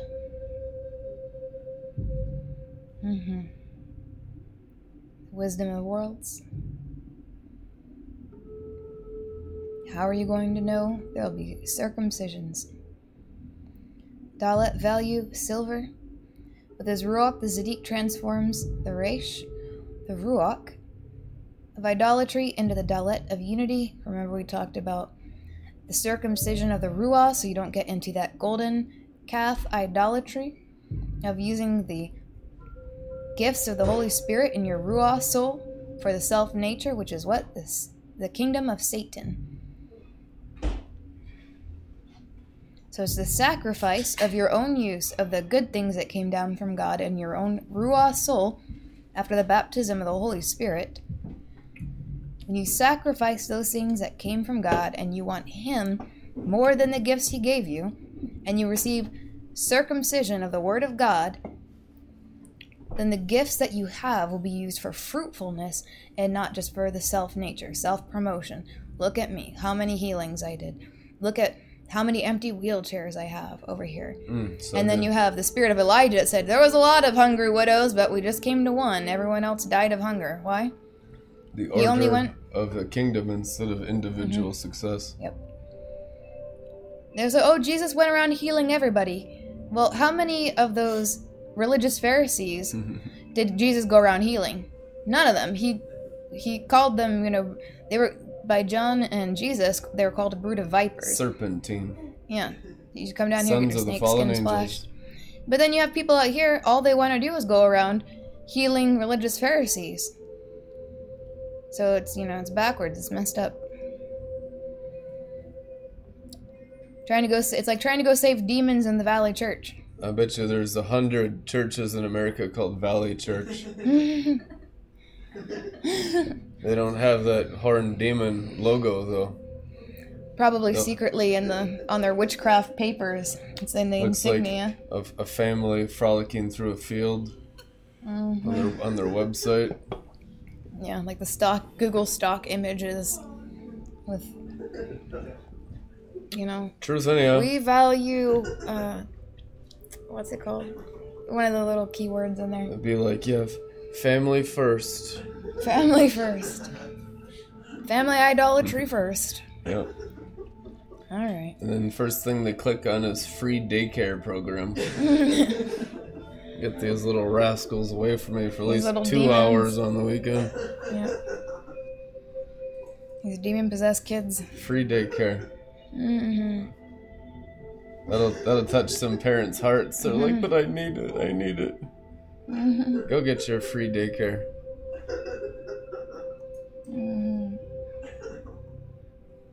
We talked about this. Satan's kingdom is the dust, which means if you're just down in the dust living on Malkut, guess what? Satan's kingdom. What brings you out? Mineral level obedience to the apostolic or the sent ones. What's astonishing to most of this charismatic church is that all your charismatic activity is building on shifting sand in this generation unless you're standing on the moon. It really doesn't have any value, even though you think it does, and that's why it's so offensive. That's what Crystal Clear tried to tell Anna Roundtree. Yep. Like, hey, you're wasting your time, man. Stupid conferences. Building sandcastles. Total nonsense. Yep. And again, we talked about the circumcisions. Most important thing is your Torah study, your Bible spa. Growing in the internal inscriptions of the Word of God being written by angels on your hearts and minds. That's number one, most important thing for every person in the world. Amen. Study the Torah. That's all you'll have in the day of judgment is how much of God's Word scribed within you. Everything else is obliterated. So you want great rewards? Have great inscriptions. Yeah. The only thing that can do this is the Torah. Amen. How are you going to see that? You're not going to notice unless you know ahead of time. They ain't going to ask about your conferences or nothing else. They'll just look for inscriptions of his word in heart and mind. That's all the demon looks at, and that's all God looks at. How much of God's word is inscribed in you? And you understand Tiferet, even though it's a star, that's why it feels like an embattlement. That's a huge revelation for a lot of people, because they think it's about something else. So it's all about God's word, King of Kings and Lord of Lords. Yep. Yeah, it's not about how many people you can go out and heal. It's not how many people you can proselytize. Nope. It's about obedience to the Father's throne. And since angels do the inscribing, it's only done in the invisible realm through obedience towards the instructions you've received under authority. Right, so if you're trying to go out there and do strange fire, because I need to win souls for the kingdom, we need just... Here's the thing. You're telling God that his plan isn't good enough, and that his plan isn't going to work. You're essentially calling God a liar and telling him he's dumb. God's kingdom is not perfect. We'll go over here with the fallen angels. And maybe the fallen angels way we can find more souls, you know. The freedom for the false rebellion and false authority that they think they deserve through works. Here's the thing. God knows, in his great wisdom, that if you go up sapphire stones and you get circumcised of all this false light, you will be able to carry out in a greater measure his commands. So when you're obedient and you have the ability to receive instruction from the holy angels and to be without sin in greater and greater measure, the author and the perfecter of your faith, the realm of faith, is the Sephiroth. That's it. Amen. So God's plan is you go up and you be made holy. The same thing he told the people of God in the Old Testament. Come up the mountain and be made holy. No, we don't. God's going to kill us. We're afraid. I'll show you the highest way. It's above the sun where God is, and God is love. Yep. So he wants to do it his way, which means put down the strange fire, get out of Satan's kingdom, get the circumcisions, and trust in God's way. His ways are what? Higher than the human ways. It's the highway of holiness. Amen? Above the sun. Oh, cheese Danish. Hallelujah. Save it for our descendants. Heavenly manna pastry. I prefer a blackberry Danish. Not really into cheese in my pastries. I like the... Okay, so we got a blackberry. It had cheese and blackberry in it. That's fine. To each their own. So the one we ate the other day. Okay, so right now. we got this amazing cheese Danish that we shared the other day. You remember that one? The blackberry and cheese Danish? The blackberry. I didn't like the cheese part. I kind of left that on the plate. Oh.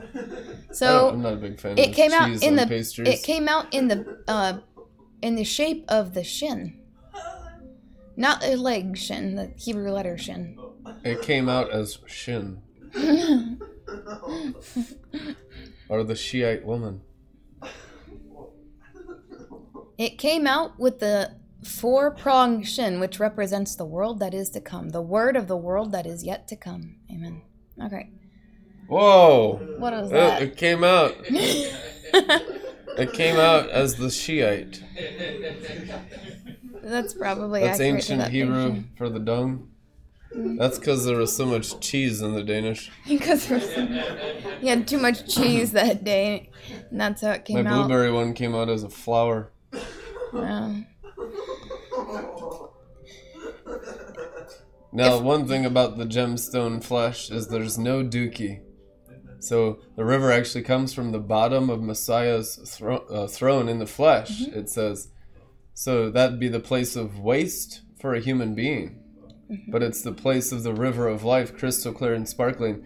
So that's really what's being burnt up in your lives, is all the manure. It's true, literally. If you are experiencing the intensity of deliverance poops in your home, if they're talking back from the toilet bowl, like little aliens, please flush them down into Gehenna. Hey, but you're my dad. If you purchase wipes for your deliverance poops, please be sure that they are flushable wipes and only flush just a few at a time per flush. Amen. And if you are having difficulties with your household getting deliverance on a regular basis and you can't stand the smell, please visit us at www.prophetic.com BB Luxury We have special bathroom spray. We do have a bathroom spray for you and your family's deliverance Bring a great needs. joy. Amen. Because nobody wants to smell that crap. Amen? All right. Moving on. Is it really the lamb? Sometimes we think we're doing a good job in God's kingdom. That's when they've been eaten by the pasture next to the nuclear factory. No, Johnny. Stay inside the sheep gate. All right. He didn't Still listen. refreshing waters from the But I thought it was. nuclear But it power looked like they were plant. teaching something similar to what you guys teach. I thought, well, could you just check it out? But they were talking about like the same things. Oh yeah. We're in Well, the I Ascension tried to group, warn you, just Johnny. like you guys. But I saw they interviewed on this show, and they were But now recommended your on blood is Searoth. chlorophyll. Well, you're gonna have to get circumcised. All right, get your ducks in a row. All right.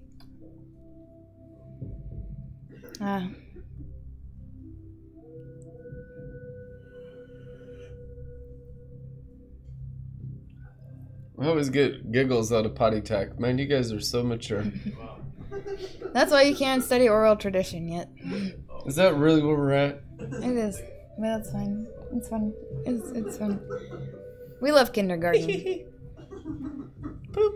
Enjoy the kindergarten journey. Be sure to grab a blankie and a cookie and a glass of milk. All right. We're talking about the word, the gift of the word. Okay. Oh yeah, so for those of you, if you took notes, there was a scribal error here to fix. Bread is allegorical. Cake is midrashic level. Now, so those levels are both allegorical. They're just different types of allegory. So you don't, if you correct your notes from that, if you So I took was notes. really stumbling over that one. Yeah. All right. I think most people don't know what midrashic is. It wouldn't have Well, mattered if it we said do have some hardcore Middle note Ages. takers, so I want to make sure if we have any scribal errors, those are rectified. Amen. Cake eaters. Every jot and tittle corrected. Amen. Simple, allegorical hint, midrashic, and mystical. And again, we read that story, I think it might have been last week. We talked about the allegory of the man who only knew the kernels of wheat. And when he went into town, he encountered people who knew bread, cake, and pastry level interpretation of Torah.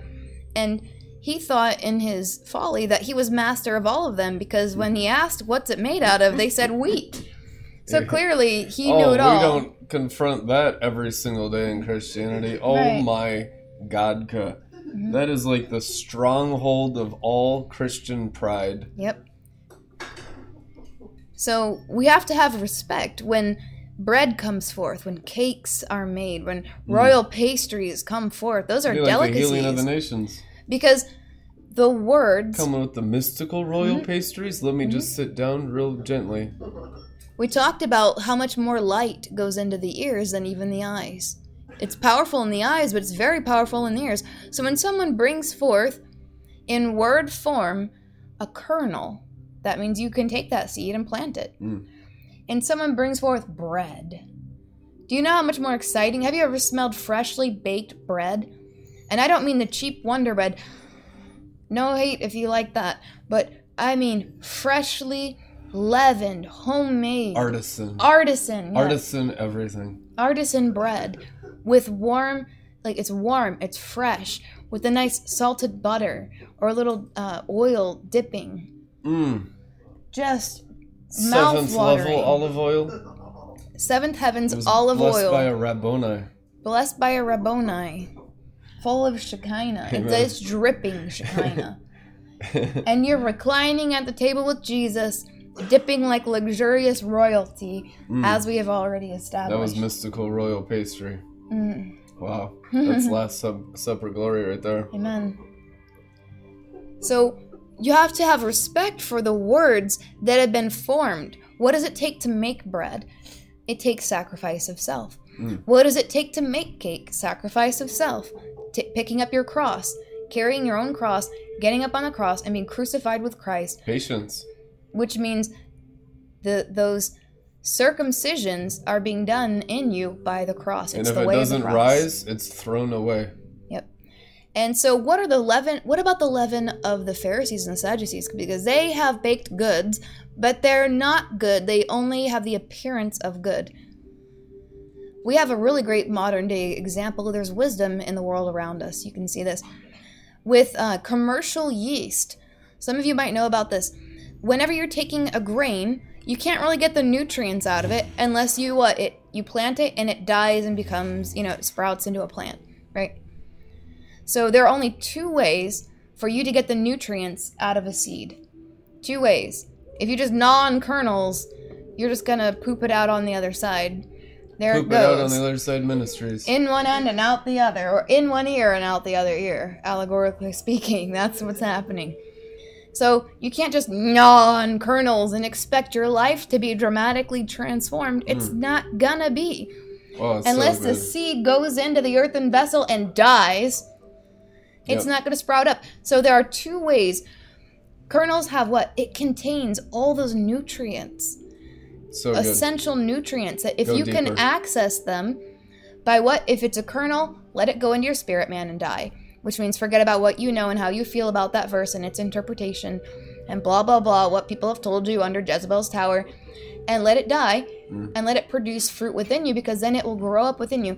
So for every kernel, how do you unlock the nutrients? There's something in every kernel of seed. I believe it's called phytic acid.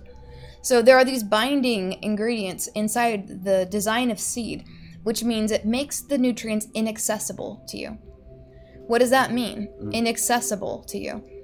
It blocks the nutrients. It has no nutritional value until it grows and changes form. Yep. So there just like us. Exactly. So there are 2 ways. Sprouted, so you can sprout grains, or you can ferment and leaven them. Either way, it breaks down that phytic acid and allows the nutrients to be absorbed into the body. So that's either sprouted grain. That's why people like sprouted grains. It's not just a hippie thing. They're desiring, by purchasing that product, to assimilate the nutrients, which are inaccessible in traditionally processed breads. So you can eat bread that's been processed commercially, bread but wisdom. you'll puff up. Why do people go on low carb diets? Because they're getting puffed up from eating so many carbs without the nutrients. So you hunger for nutrients and you eat more bread that has inaccessible nutrients, and it causes weight gain. Now, that doesn't mean I'm not going to go out and have, something that's going to be like that on occasion. Like this isn't a dietary regimen. This is for wisdom. Special occasions, they don't die prematurely. Exactly. You've had enough pizza, right? No one harms the body, it is written. So when you take traditional leaven, like old-fashioned leaven, it takes time. It's not right away, couple of minutes. Commercial yeast these days, you pour it in there, you wait a couple minutes, it puffs up. Oh, that's the leaven of the Pharisees and the Sadducees and the leaven of Herod. What a parable. It's quick.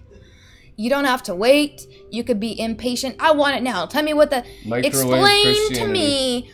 Why don't I didn't understand that. Can you explain I don't have 39 to me? years to hang out with Noah. Yeah. I got my own frickin' I got plans stuff for my to life. do. This ancient I don't idiot. have time to wait. I need the revelation now. Dude, such Give a it to loser. me. He was a virgin to his 500. Oh man. Noah's way cooler than they'll ever be. Amen. And so if you take traditional leaven,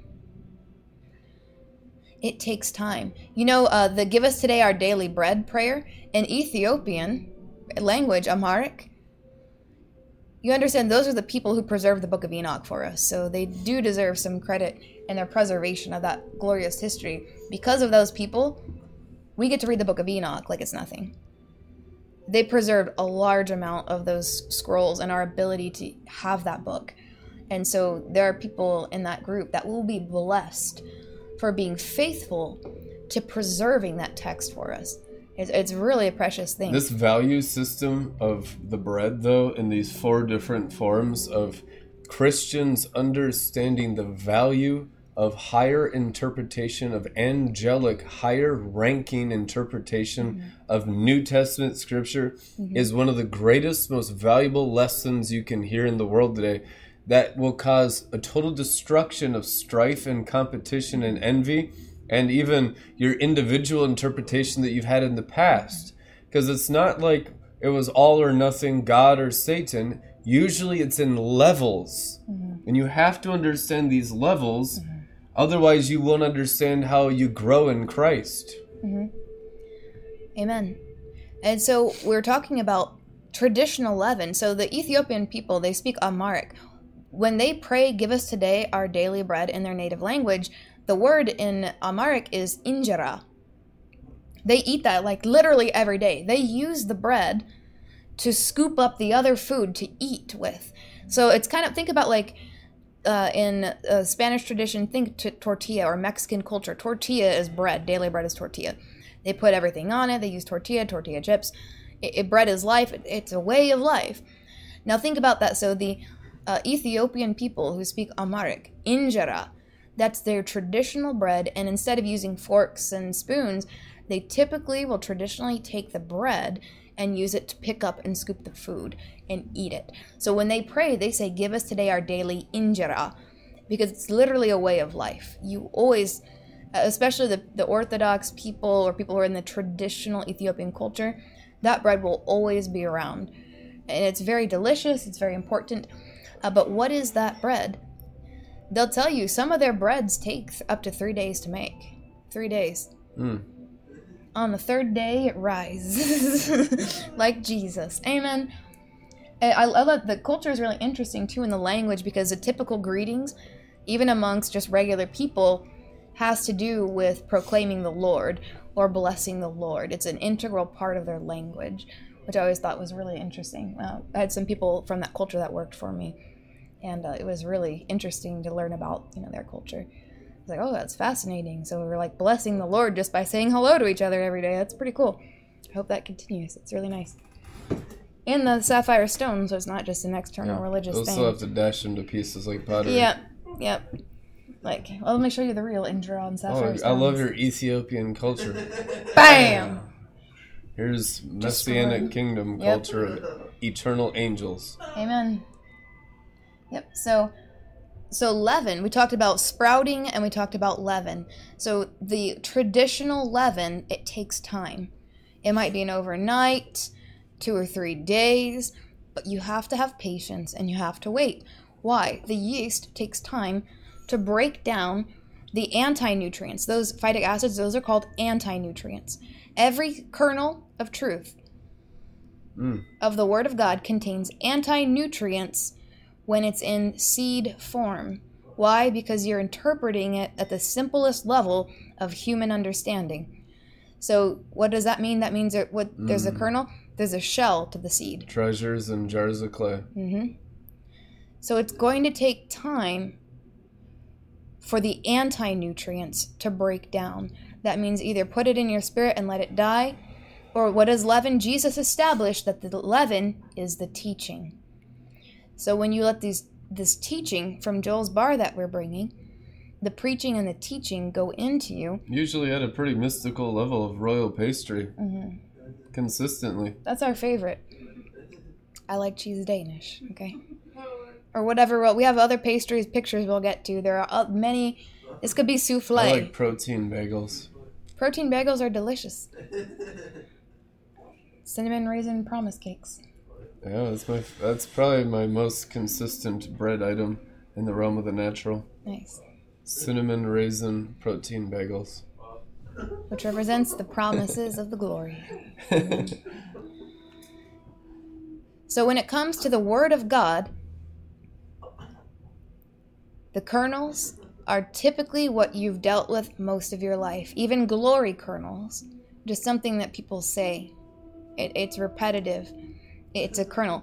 For it to be alive and active in you, which means the anti-nutrients must be removed, it has to grow within you, right? And this will also affect your fellowship and communication one with another. The deeper and the higher and more angelic your interpretation of Scripture inside your souls, the different words you'll use to communicate all forms of expression and communication with your mouths until it becomes living by the fruit of your lips, because all you got is royal pastry growing by the word of God inside you. So the only thing that comes out of your mouth all the time is pure life. Amen. And that's really the heights of the angelic, is that communication, which is represented in the priesthood. A royal priesthood is people that speak only living words from God. The royal pastry is the Zohar of the Ark. That's the food we have on board. Amen. Amen. Okay. We talked about Peshat, Remez, Darash, Sod, forming the word Pardes, which means orchard of Shekinah. What is the Pardes? Peshat, Remez, Darash, Sod, which on cosmic sapphire stones here, on the world's view of Hebrews, the book of Hebrews, he arranged the worlds in order. Asaya, Yetzirah, Beriah, Atzilut. So these teachings come down, sapphire stones, so you can receive them in the teaching we give you from the heights on sapphire stones, but for it to really become an integral part of you, you have to start going up. You're really going to be able to have a good grasp and comprehension through experience of that word when you get to that world. The teaching contains the ability for the rising. So write that in the comments. The teaching contains the ability for the rising, just like yeast. Without the yeast of the apostles of the Lamb, there's no rising to the heavenly Jerusalem on sapphire stones. Amen. So sprouting and leaven. Just a fun little story. I used to like bread making at home. And so for a while I thought I would make my own leavening agent. And so I had this, I called the creature because it was alive, and I called it the Leviathan. I wanted a pet, I've always wanted a pet Leviathan. And I found that in the oral tradition of Moses and how it's connected to Levi. They talk about Levi and the Leviathan, how it's meant for play. That's the original design. Like Leviathan, how it is, like that horrible creature that's going to be diced up for Leviathan sushi, and its carcass made into a cute tent for the righteous to eat. Probably planning on having some behemoth burgers as well. Just a full barbecue. Ziz pate, Leviathan sushi, and behemoth burgers on the menu. Probably some there's pastries. stuff for the lamb right there. Yeah. Those Jewish promises they have about being able to devour their flesh for the marriage supper. So it's pretty cool prophecy. Jewish prophecies are lit. And so the original intent. To them belong all the promises. It is written. Amen. All right. So I had my Leviathan, and I would feed it daily. You have to feed it the flour. You're growing your own yeast? Yeah, I did that before, and I made delicious bread with it. It was so fun. You had a bread maker? No, I just made bread. Just in the I oven? was the bread maker. Yeah, you make it, and then Old world. You make it, and you put it in there. I like friendship bread, too. Where you get a start from somebody, they give it to you? You guys know friendship bread? Oh, yeah, and you pass the dough along? Yeah, the little starter. Yeah. Someone give you a starter. It was so good. I had a really good one, man. It was amazing. We're really kind of into friendship donuts around here. Friendship donuts, yeah. They come already finished. Glazes and sprinkles. Yeah, but I really liked also if it like the Irish sourdough breads and things like that.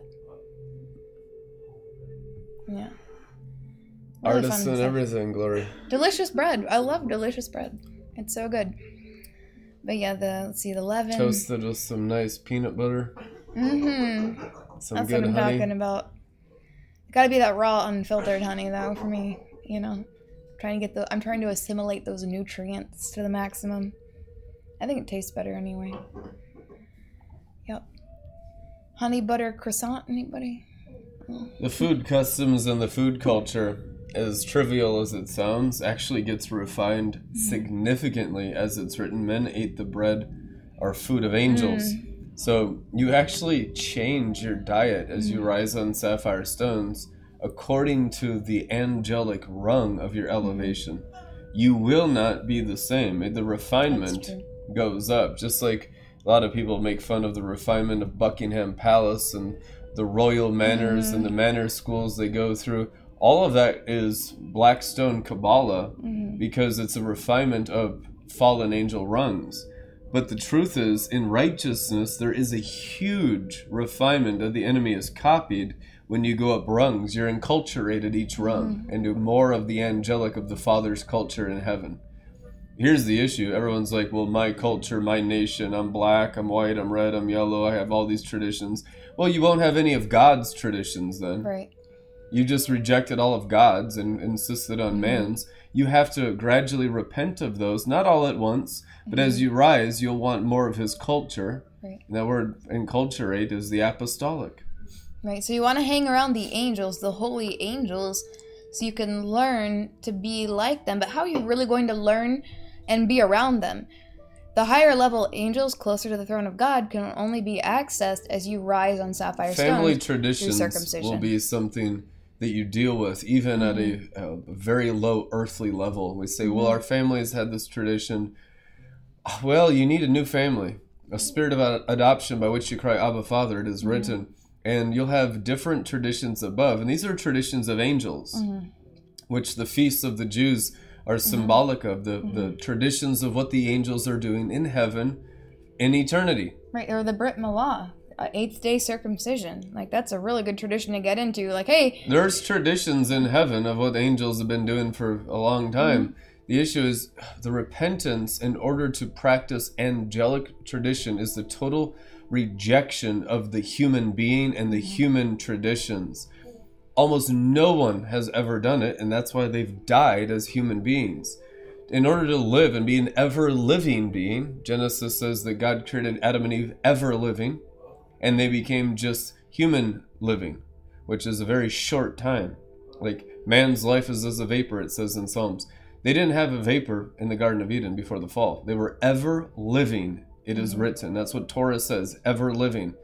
The ever-living is because you only participate in the Father's activities in the eternal realms. The reason why a lot of you are short-lived is because you participate with dead things in the earthly, because you cling to men and women's traditions or family traditions. You're going to have to let all of those go in order to live on the sapphire stones. Truth anyhow.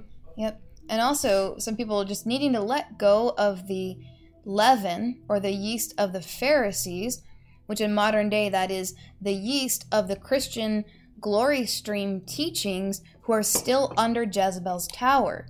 That's the modern day Pharisees and Sadducees, depending on their specific belief systems. They're under Jezebel's tower.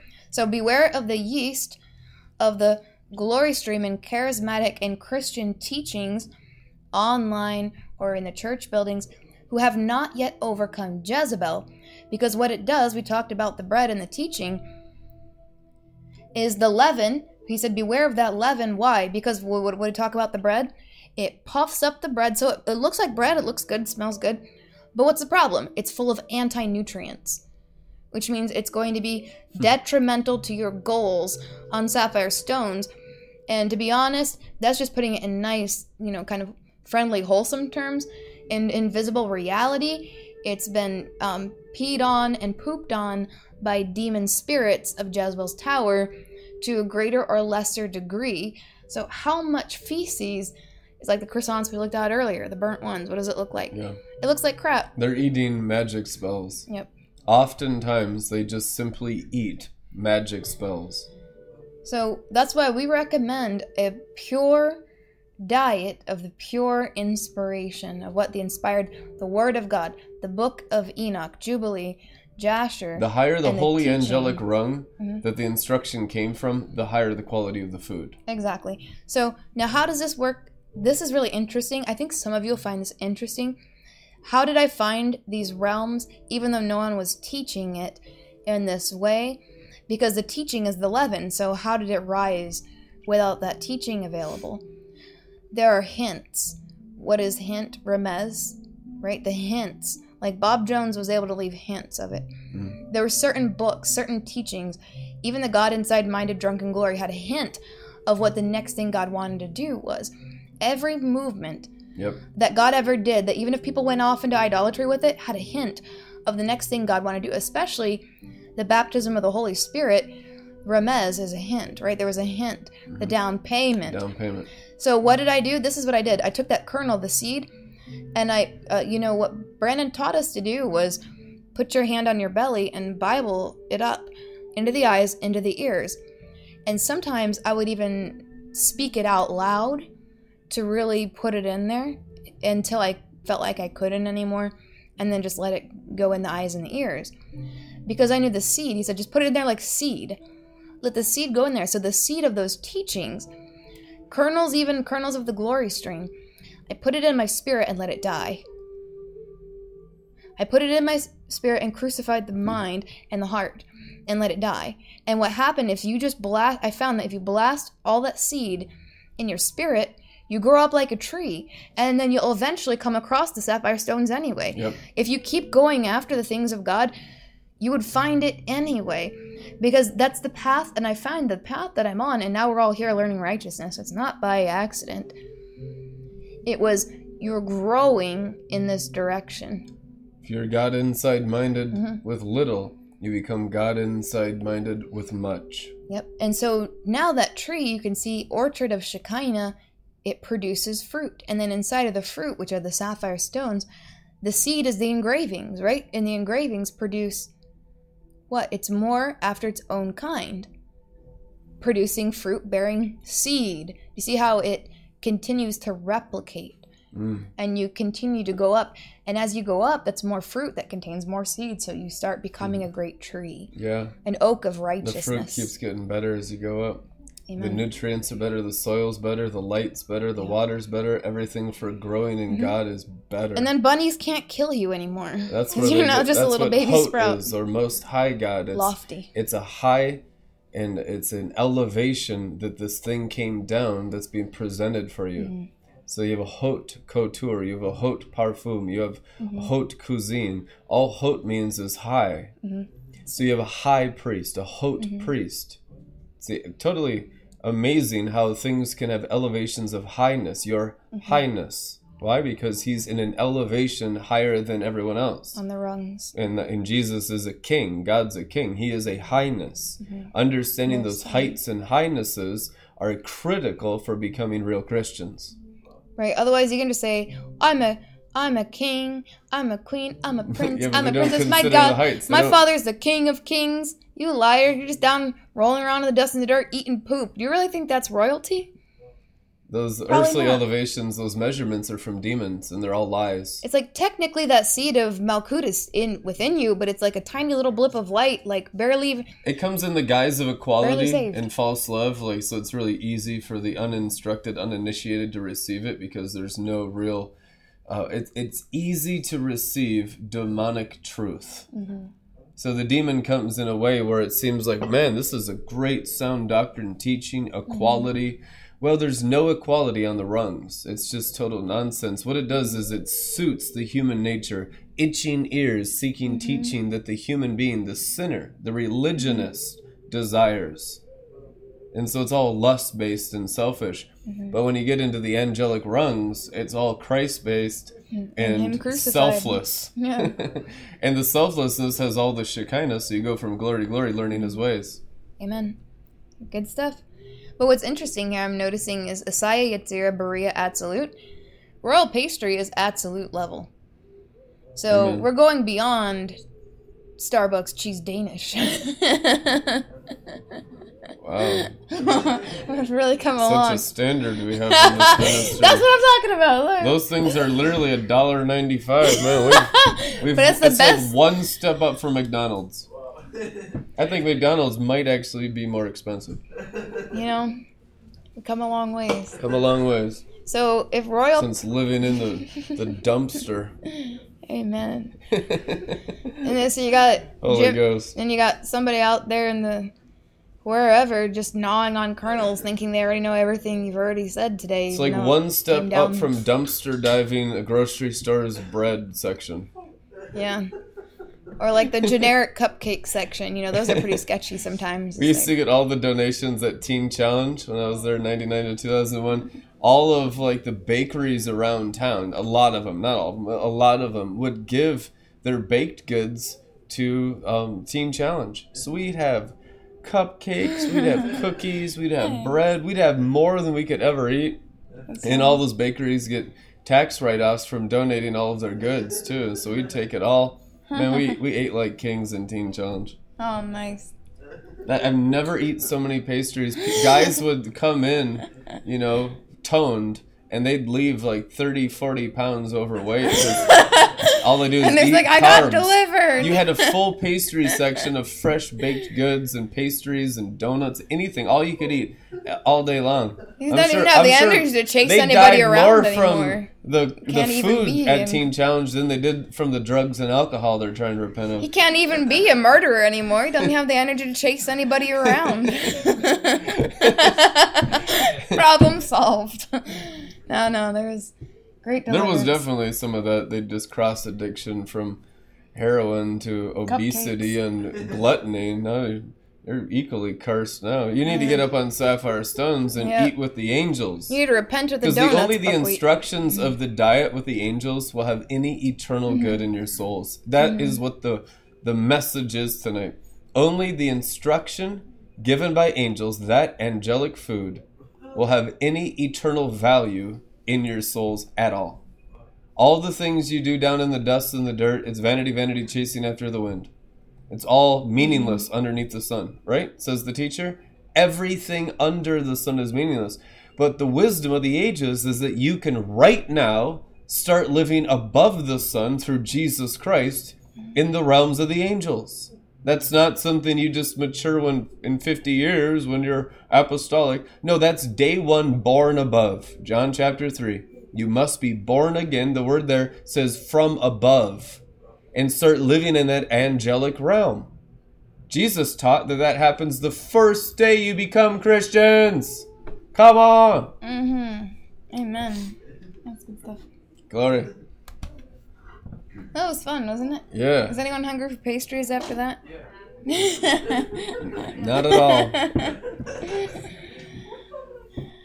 I'm so fed on the bread that's come down from heaven because I'm super holy. You guys go practice your gluttony somewhere else. I'm being separated from sinners. Who's hungry for and he was tormented in his righteous soul. Who's hungry for organic sprouted artisan breads? Ezekiel bread has a scripture on it. Get your Ezekiel bread away from me. Frickin' nasty stuff. I don't like Ezekiel bread. I think it tastes like crap.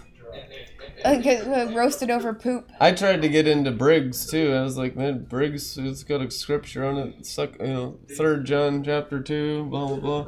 Number 2, more like number 2. Listen, you can drink your Briggs and you have your scriptural foods and whatnot, but it's all about the quality of the ingredients and the intentions that were put into the food. For the last several years, I'm not exaggerating. I love telling you guys this stuff because it makes eating fun, because eating and drinking is how the apostles rolled with Jesus Christ for 3.5 years. They went around celebrating and feasting in heavenly glory all the time. But listen, when you get into the glory of God, you can actually taste the intentions of the people that made it. I can taste the spirits of the people that make my food for many years. And if it's made with a bad attitude, if they're just doing it for money and their heart's not in it, it tastes bad. Yeah. Like oftentimes I literally can't even eat it. Yeah. But if I taste it and you can tell this person really cares and they love culinary and they've put their spirit into it and there's passion into it, it's like, it's delicious. Yeah. You can taste the intentions of all elements in the natural realm with all food, fruits, vegetables. Your spirit, man, can go into the source of the intentions of the growing of everything that you feed your bodies, the temples of the Holy Spirit with. The worst is when they just can't wait to clock out. That flavor is horrendous. Like, can't even eat it. So it's like, if that's your attitude as a supposed Christian going to work, I just can't wait to clock out and get out of here, you're literally putting that nasty demon into everything you do, and you probably... How are the angels going to promote you? You're only signing up for demotion and decrease in finance and everything to go horrible for you because you're not putting any passion. Well, because I'm just stuck here. What? Here's the thing. Be where God has told you to be. and then work at it with all your heart unto the Lord and not for man. And when you do that with a joyous heart and a good attitude, you're signing yourself up for promotion. It says whoever is doing the best in what they do, they'll serve before kings. Yep. Which means find where you're called to be and what you're called to do. What's your craft? Hone your craft. You need to be instructed. Mm-hmm. So you need instruction and then to hear clearly. So once you're in the sheepfold, as it's written, my sheep hear my voice. So until you're in the sheepfold, you won't hear his voice. You'll be hearing demonic voices in your head, all kinds of crazy stuff constantly. A sheepfold is a perimeter of the protocol of the holy angels and you abiding by it. That's why you must live a repented life inside the sheepfold. If you're outside the perimeter of the sheepfold, you will never be instructed by angels because you're not even in the protocol of beginning to walk with Jesus Christ. So now that you're inside the perimeter, the sheepfold, he can speak instructions to you. When you get these instructions from the Master, Jesus Christ, do it thoroughly to the best of your ability in everything, and you will be exalted, it is written. Exalted. Lifted up. Out of whatever you're at right now, it can start in the dumpster, it can start in, the worst situations. I have seen it all already. It does not matter your background or your situation or what you were born into. That matters zero. What matters is the sheepfold, hearing the shepherd, and getting radically obedient into the instructions that the shepherd has given you through his holy angels. That person will rise. That person will go up. That person will find Enoch's ladder. Mm-hmm. They'll find the stairway in the sky, begin walking on it. But if you can't stay within the perimeter of the sheepfold on earth, you will never lift off in your whole lifetime. A lot of you go in and out of the gates of the sheepfold, then you say, oh, I'm a black sheep. No, you're just a rebellious idiot. You're just wicked. And you love sin sometimes, and you come and cover it up with religion. Repent. Stay in the sheepfold all the time. Otherwise, what did Jesus Christ say of those who went in and out of his kingdom? Something worse is going to happen to you. Yeah. Each time you leave, it does get 7 times worse. That's true. The demons are waiting outside the sheepfold to lay hands on you. I've already seen the destruction of thousands of souls. This is true. Jesus never lied to you. The issue is there's so little of the fear of the Lord, people test God to see what they can get away with in rebellion. Like, how much lust can I have and still be around the saved and hear the teachings of righteousness? Zero. You need to eat perfect food, drink perfect water, and be perfect as your Father in heaven is perfect. It's commanded of you. Yeah. And it's not hard unless you love the devil. Right. And you love the stuff that the devil has in the kingdom of hell. That's the only reason why it's hard for some people, because you love Satan. You have to have a hatred for Satan in order to have a fresh oil and anointing to serve God. You have hated wickedness and loved righteousness. Therefore, Yadevave has anointed you with fresh oil of joy beyond your fellow companions, it is written. Amen. Amen. Remember that root word for the radiance of of God's glory is literally that root word, Zahar, which means to press oil. Amen. And the shepherd is the source of oil, the anointed one in his anointing. And you only get the oil if you get the instruction and get into radical obedience and get energized by that lightning oil that comes down from Messiah. And you learn to maintain that oil. You patch up all the leaks that you're leaking virgins out. And you come up in the oil, you rise in the anointed one, and you grow in the anointing. You grow in lightning, you grow in thunderings, you grow in Torah, you grow with the angels, you grow in the supernatural, you grow into the heavenlies to begin telling people a higher truth. Not the lower truth that everyone can preach on Sunday morning with no persecution. Non Colonel's Ministries. Listen, you've had enough of that lower truth. Lower truth is not going to help you. You need higher truth that might seem controversial to the lukewarm church. And you're going to need that higher truth, and you know what's going to happen? You're going to separate. You're going to go up the mountain and be there. And guess where the Bible says the glory's at? Only on the top of the mountain, the higher truth. The lower truth just runs down. It's established doctrine for 500 years. You could be a Lutheran and be like, oh, that's great. Let me shake my hand. I'll do a business deal with you. You go up and you'd be like, well, I'm with the Sadiq in the realms of Mars and Jupiter and the heavenlies, and be like, get away from me, you cultist. Well, it's higher truth. And that person just manifested. So are you ashamed of the gospel? Are you ashamed of higher truth? Do you need to water it down to others with lower truth? You've just disqualified yourself from the heavens. You cannot be ashamed of the angels that live in the heavens and their eternal gospel. As it's written, they will preach the gospel of the angels in the mid-heavens. Book of Revelation, it is written. So a lot of times what you have in this lukewarm generation is people with lower gospels that are no longer controversial amongst Christians, and everyone accepts it as common truth. So that's what lukewarmness is established truth that everyone believes. 100 million people say amen. Now, the higher truth that will get you off the earth into the heavenlies is the only place to be safe. Revelation 12:12, it is written. You need to be radical about the higher truths, because only the higher truths, the mystical interpretations of truth, are going to help you. Amen. Amen. And Jesus said, what did he say about not being ashamed of him? If you were not ashamed of Jesus Christ before men, he wouldn't be ashamed to mention you by name before the heavenly angels. But what is Jesus? It's the sapphire stone body of Jesus. So you can just say, I am not ashamed of the sapphire stones of Jesus Christ, his sapphire stone body. So if you're not ashamed of his actual body in the heavens, we need to come to a place where we're not ashamed of the Kabbalah of Jesus Christ.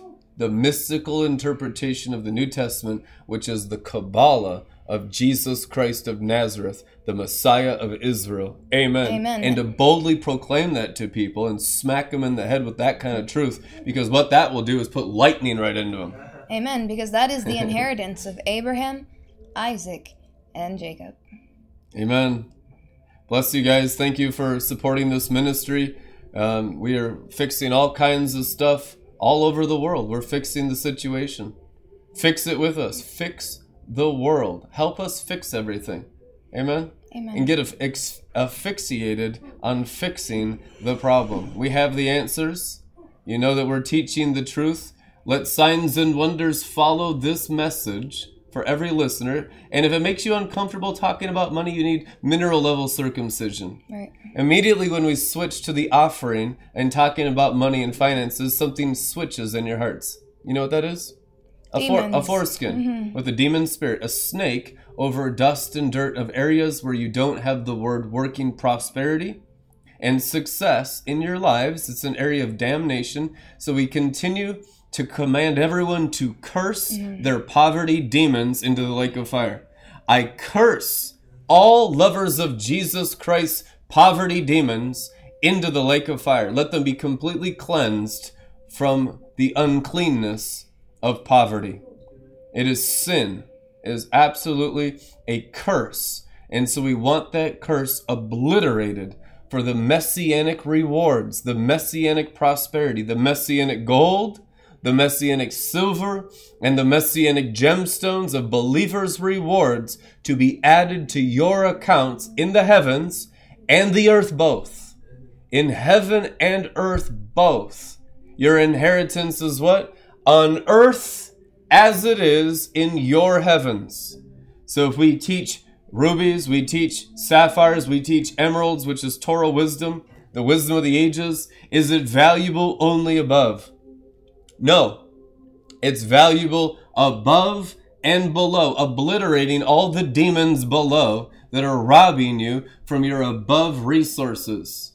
And if you allow them to come down, they'll cleanse you from poverty, mindsets, strongholds. A lot of this stuff in poverty is bloodline curses and DNA. You were just born in a certain caste system.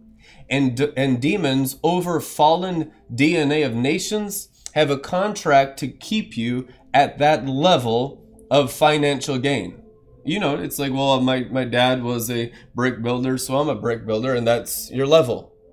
And so you go back to your family business, my dad was at this level of finances, so that's my level of finance. And that's your grid. That's your measurement. Jesus Christ taught in measurements of giving and sowing and reaping. The measure you give will be the measure you receive. Good measure pressed down and running over. It is written. So what is the measurement? It's the DNA. But how many of y'all know the new covenant is now his measurement of Messiah, King of Israel, King of the Jews, which is a totally different angelic measuring system. If you can give up your DNA, human being limitations, which most people thus far haven't given up at all. So we need you to repent of your cultural norms, your DNA norms, of what mommy and daddy programmed you with in the flesh and blood in your hearts and bones right now. That's why you're cursed. That's why some of you can't get higher than the current level. Then there seems like a cap in ability, a cap in financial success, a cap in all these things, the cap in thinking. It's a thinking cap that needs to break off your head for the headship of the King of Israel to come down like a royal crown of his ability, burning right through your skull, your brain, your bones, your heart, and into your liver, changing your potential for success in business. I just saw the Lord showed me a vision of that. A lot of the potential in speaking and thinking and the way he wants to take you higher is blocked off by religious traditions, mindsets, and verbiage. So when you have on loop, it's a tradition, it's a culture.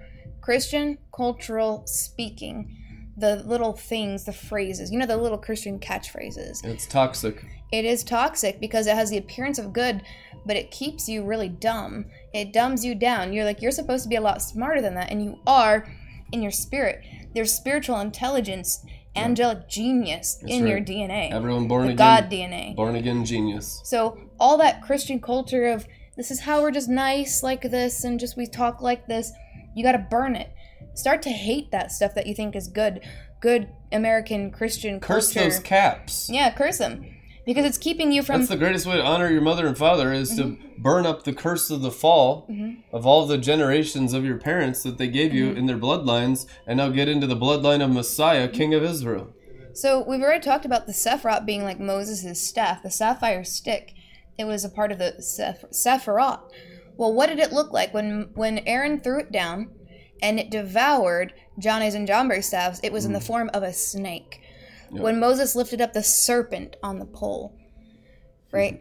You're going to need divine, dove innocence, and serpent wisdom. It says in the Word of God to be what? Innocent as a dove, pure as a dove, but wise, wisdom. Shrewd, prudent. You need prudence as a serpent, which means what? When you're dealing with the Balaams, when you're dealing with the Johnnies and the Jambres in the marketplace or in religion, they're expecting you to be nice, happy, clappy. Oh, you're going to take advantage of this Christian sucker. Yeah, exactly, because you have to be nice. Here's the thing. Have you ever seen, let me give you just a quick little example that's not marketplace related, but it's a similar thing, just so you can see it.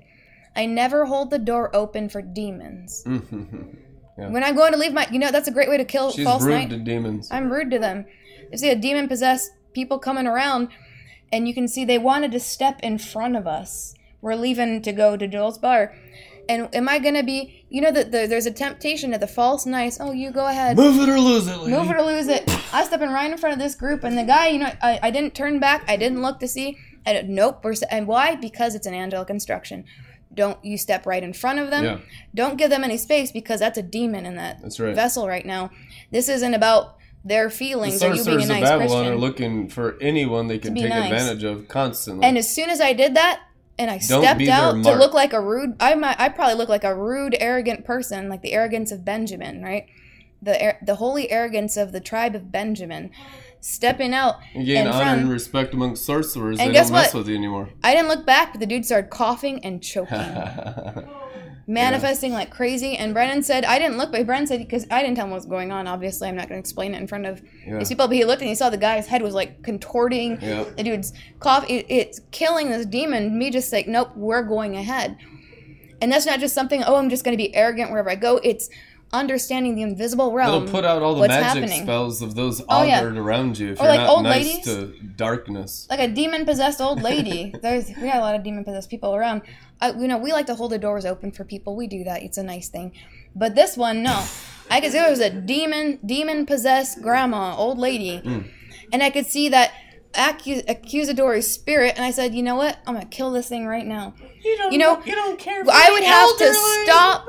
I would have to stop. Elderly demons. I'd have to stop and turn back and to run, to grab, to just reach out, to hurry up and they take advantage dash. of your pity party, manipulate you. Look, it's a handicapped person, but the demon is I let the inside door the close on that handicapped grandma. person. I'm gonna be honest. I let the door close on that grandma. I'm not gonna turn back and run to dash just because you're.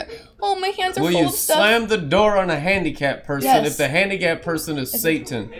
You can't practice false love and rise. They'll take advantage of you every step of the way. Now, if you're just going out and all, you're just going to be a jerk you'll to need everyone discernment. because of righteousness. You have to. It's about understanding who are you dealing with in the invisible realm right now. What is your assignment? Christian Receive niceness instruction. is being a subservient dog to the sorcerers of Babylon the Great. Don't be subservient dogs. Be sheep of the great shepherd. I'm a sheep, she's a sheep, we're all sheep. Amen. That's what it means to be inside heavenly Jerusalem, is to be the sheep of his pasture. But if you are not being instructed by the great shepherd, outside the sheepfold is only dogs, which do whatever they want, and sorcerers that command all and augur all dogs in the whole world. Amen. So don't hold open the door for demons. Amen. It's great wisdom, because that Christian niceness, that false love, is how they make you lemmings. I have watched these wicked sorcerers in Babylon the Great all over the world take advantage of Christian niceness to their own possession of Satan. What it is, it's a contract with the realm of the dead, because you are nice to the sorcerer. Kindness to the sorcerer. Do you see Jacob ever kind to Laban? Do you ever see Moses kind to Balaam? This is arch enemy, life and death. We wrestle not with flesh and blood only. He didn't Only. go in there and say, "Oh, nice, cool robes, guys. Nice stuff. I like it." Only here." means No. mostly. But right Down now, to you business. have a Christian toxic culture that's kind to the sorcerers of Babylon the Great, to their own destruction. This is why so many are sick and poor. You don't understand your sorcerers. You have to understand your sorcerers, then come under the authority of the shepherds. Yeah, when they're trying to guilt trip you or make you look bad for not practicing false love toward them, it's just temptations to submit to their demons. And I don't care. And it's good, because what people are going to think I mean. When you're walking in righteousness, Paul it's dealt good. with these sorcerers in Acts. He blinded them. He called them a cursed brood of serpents. Your kindness to warlocks and those who practice the 10 forms of Laban's sorcery is an actual contract to become their dogs. Right. So many of you Christians have to break your contracts with sorcerers. That's why they react so negatively to us as shepherds of Jerusalem. Because we come with a different instruction with holy angels, but since you're already covenanted with sorcerers, you manifest towards us, revealing who your overlords are. Right. And that's exactly why the reaction's so negative to Red Letter Ministries. You have to break your connections with the sorcerers, then get instructed by your shepherds, and you'll find you'll live in the promised land immediately. It's your connection to the sorcerers of hell that why you have so many demonic problems. And some of you might be thinking, what sorcerers? I don't know who they are. Are they sneaking around? You know what they're connected to? Most of you, you're not going to deal directly with sorcerers. Some of you do. Some of them are there's your family. You know what I'm saying? They're You have to go over through all that. the cities. You're of Babylon the monitoring Great. spirits through your friends and family foremost. Those are the ones connected to the sorcerers. The sorcerers, they control the demons. They have the network of monitoring spirits. So it's your monitoring spirits in your family, in your friends, in your coworkers that you have to break that tie to the sorcerers with first, which means you can't care if it's going to be offensive. Your obedience is going to be offensive to the people closest to you, but if they care about righteousness, they'll get over it and they'll rise with you. So don't care about looking like the jerk. Let the door hit the demon-possessed person, and this old is elderly what Jesus person. dealt with. They're trying and to their trick judgment. him with their words. So they're trying to get you into contract with your words. Just make sure you have that internal integrity through taking it to Torah, so your words don't get you bound up into altars of demons like the Corinthian church. Amen. Amen. All right, bless Good you guys. wisdom. Thank you for partnering with this ministry. May you guys have a glorious night. I pray that the angels of heaven would help everyone who loves Jesus Christ rise in elevations higher than their current elevations, progress in their inner man's growth upwards to God's throne. In Jesus' name, amen. Amen. We'll see you guys tomorrow.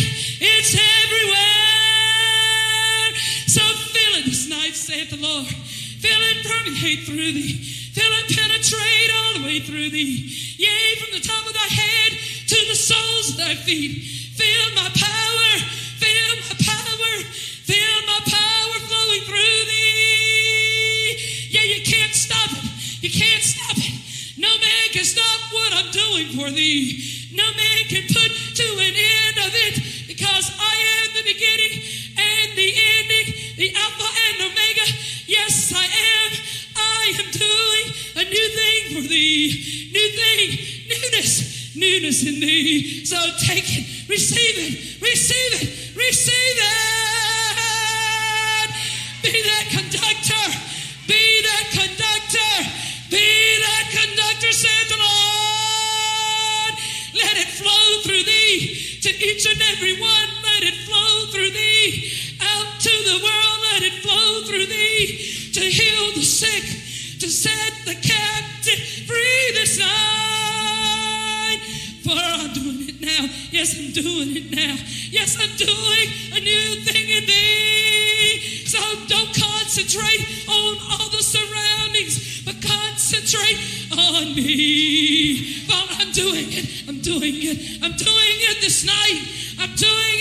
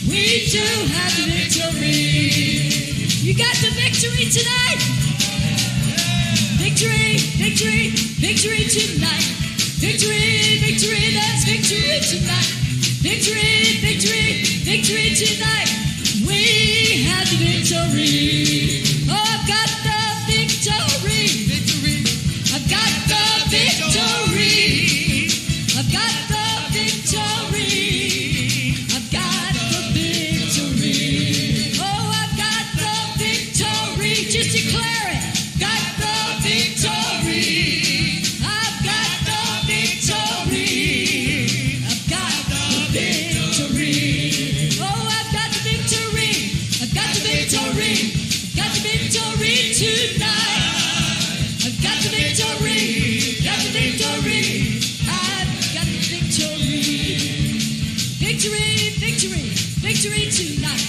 Victory, victory, that's victory tonight. Victory, victory, victory tonight. I got the victory. Oh, victory, victory, victory tonight. Victory, victory, victory tonight. Victory, victory, that's victory tonight. I got the victory. I got the victory, victory, victory tonight. Victory, victory, victory tonight. Victory, victory, victory tonight. Got the victory. Got the victory. Victory. Victory. Victory. Victory. Victory.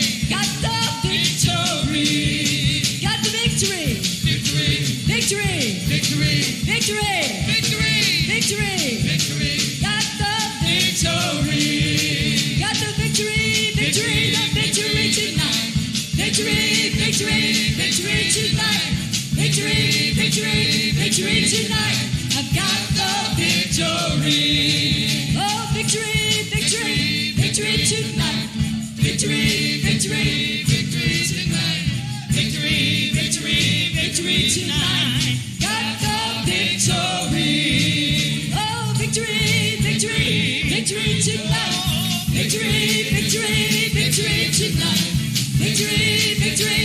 Victory tonight. I've got the victory. I've got the victory. Victory. Victory.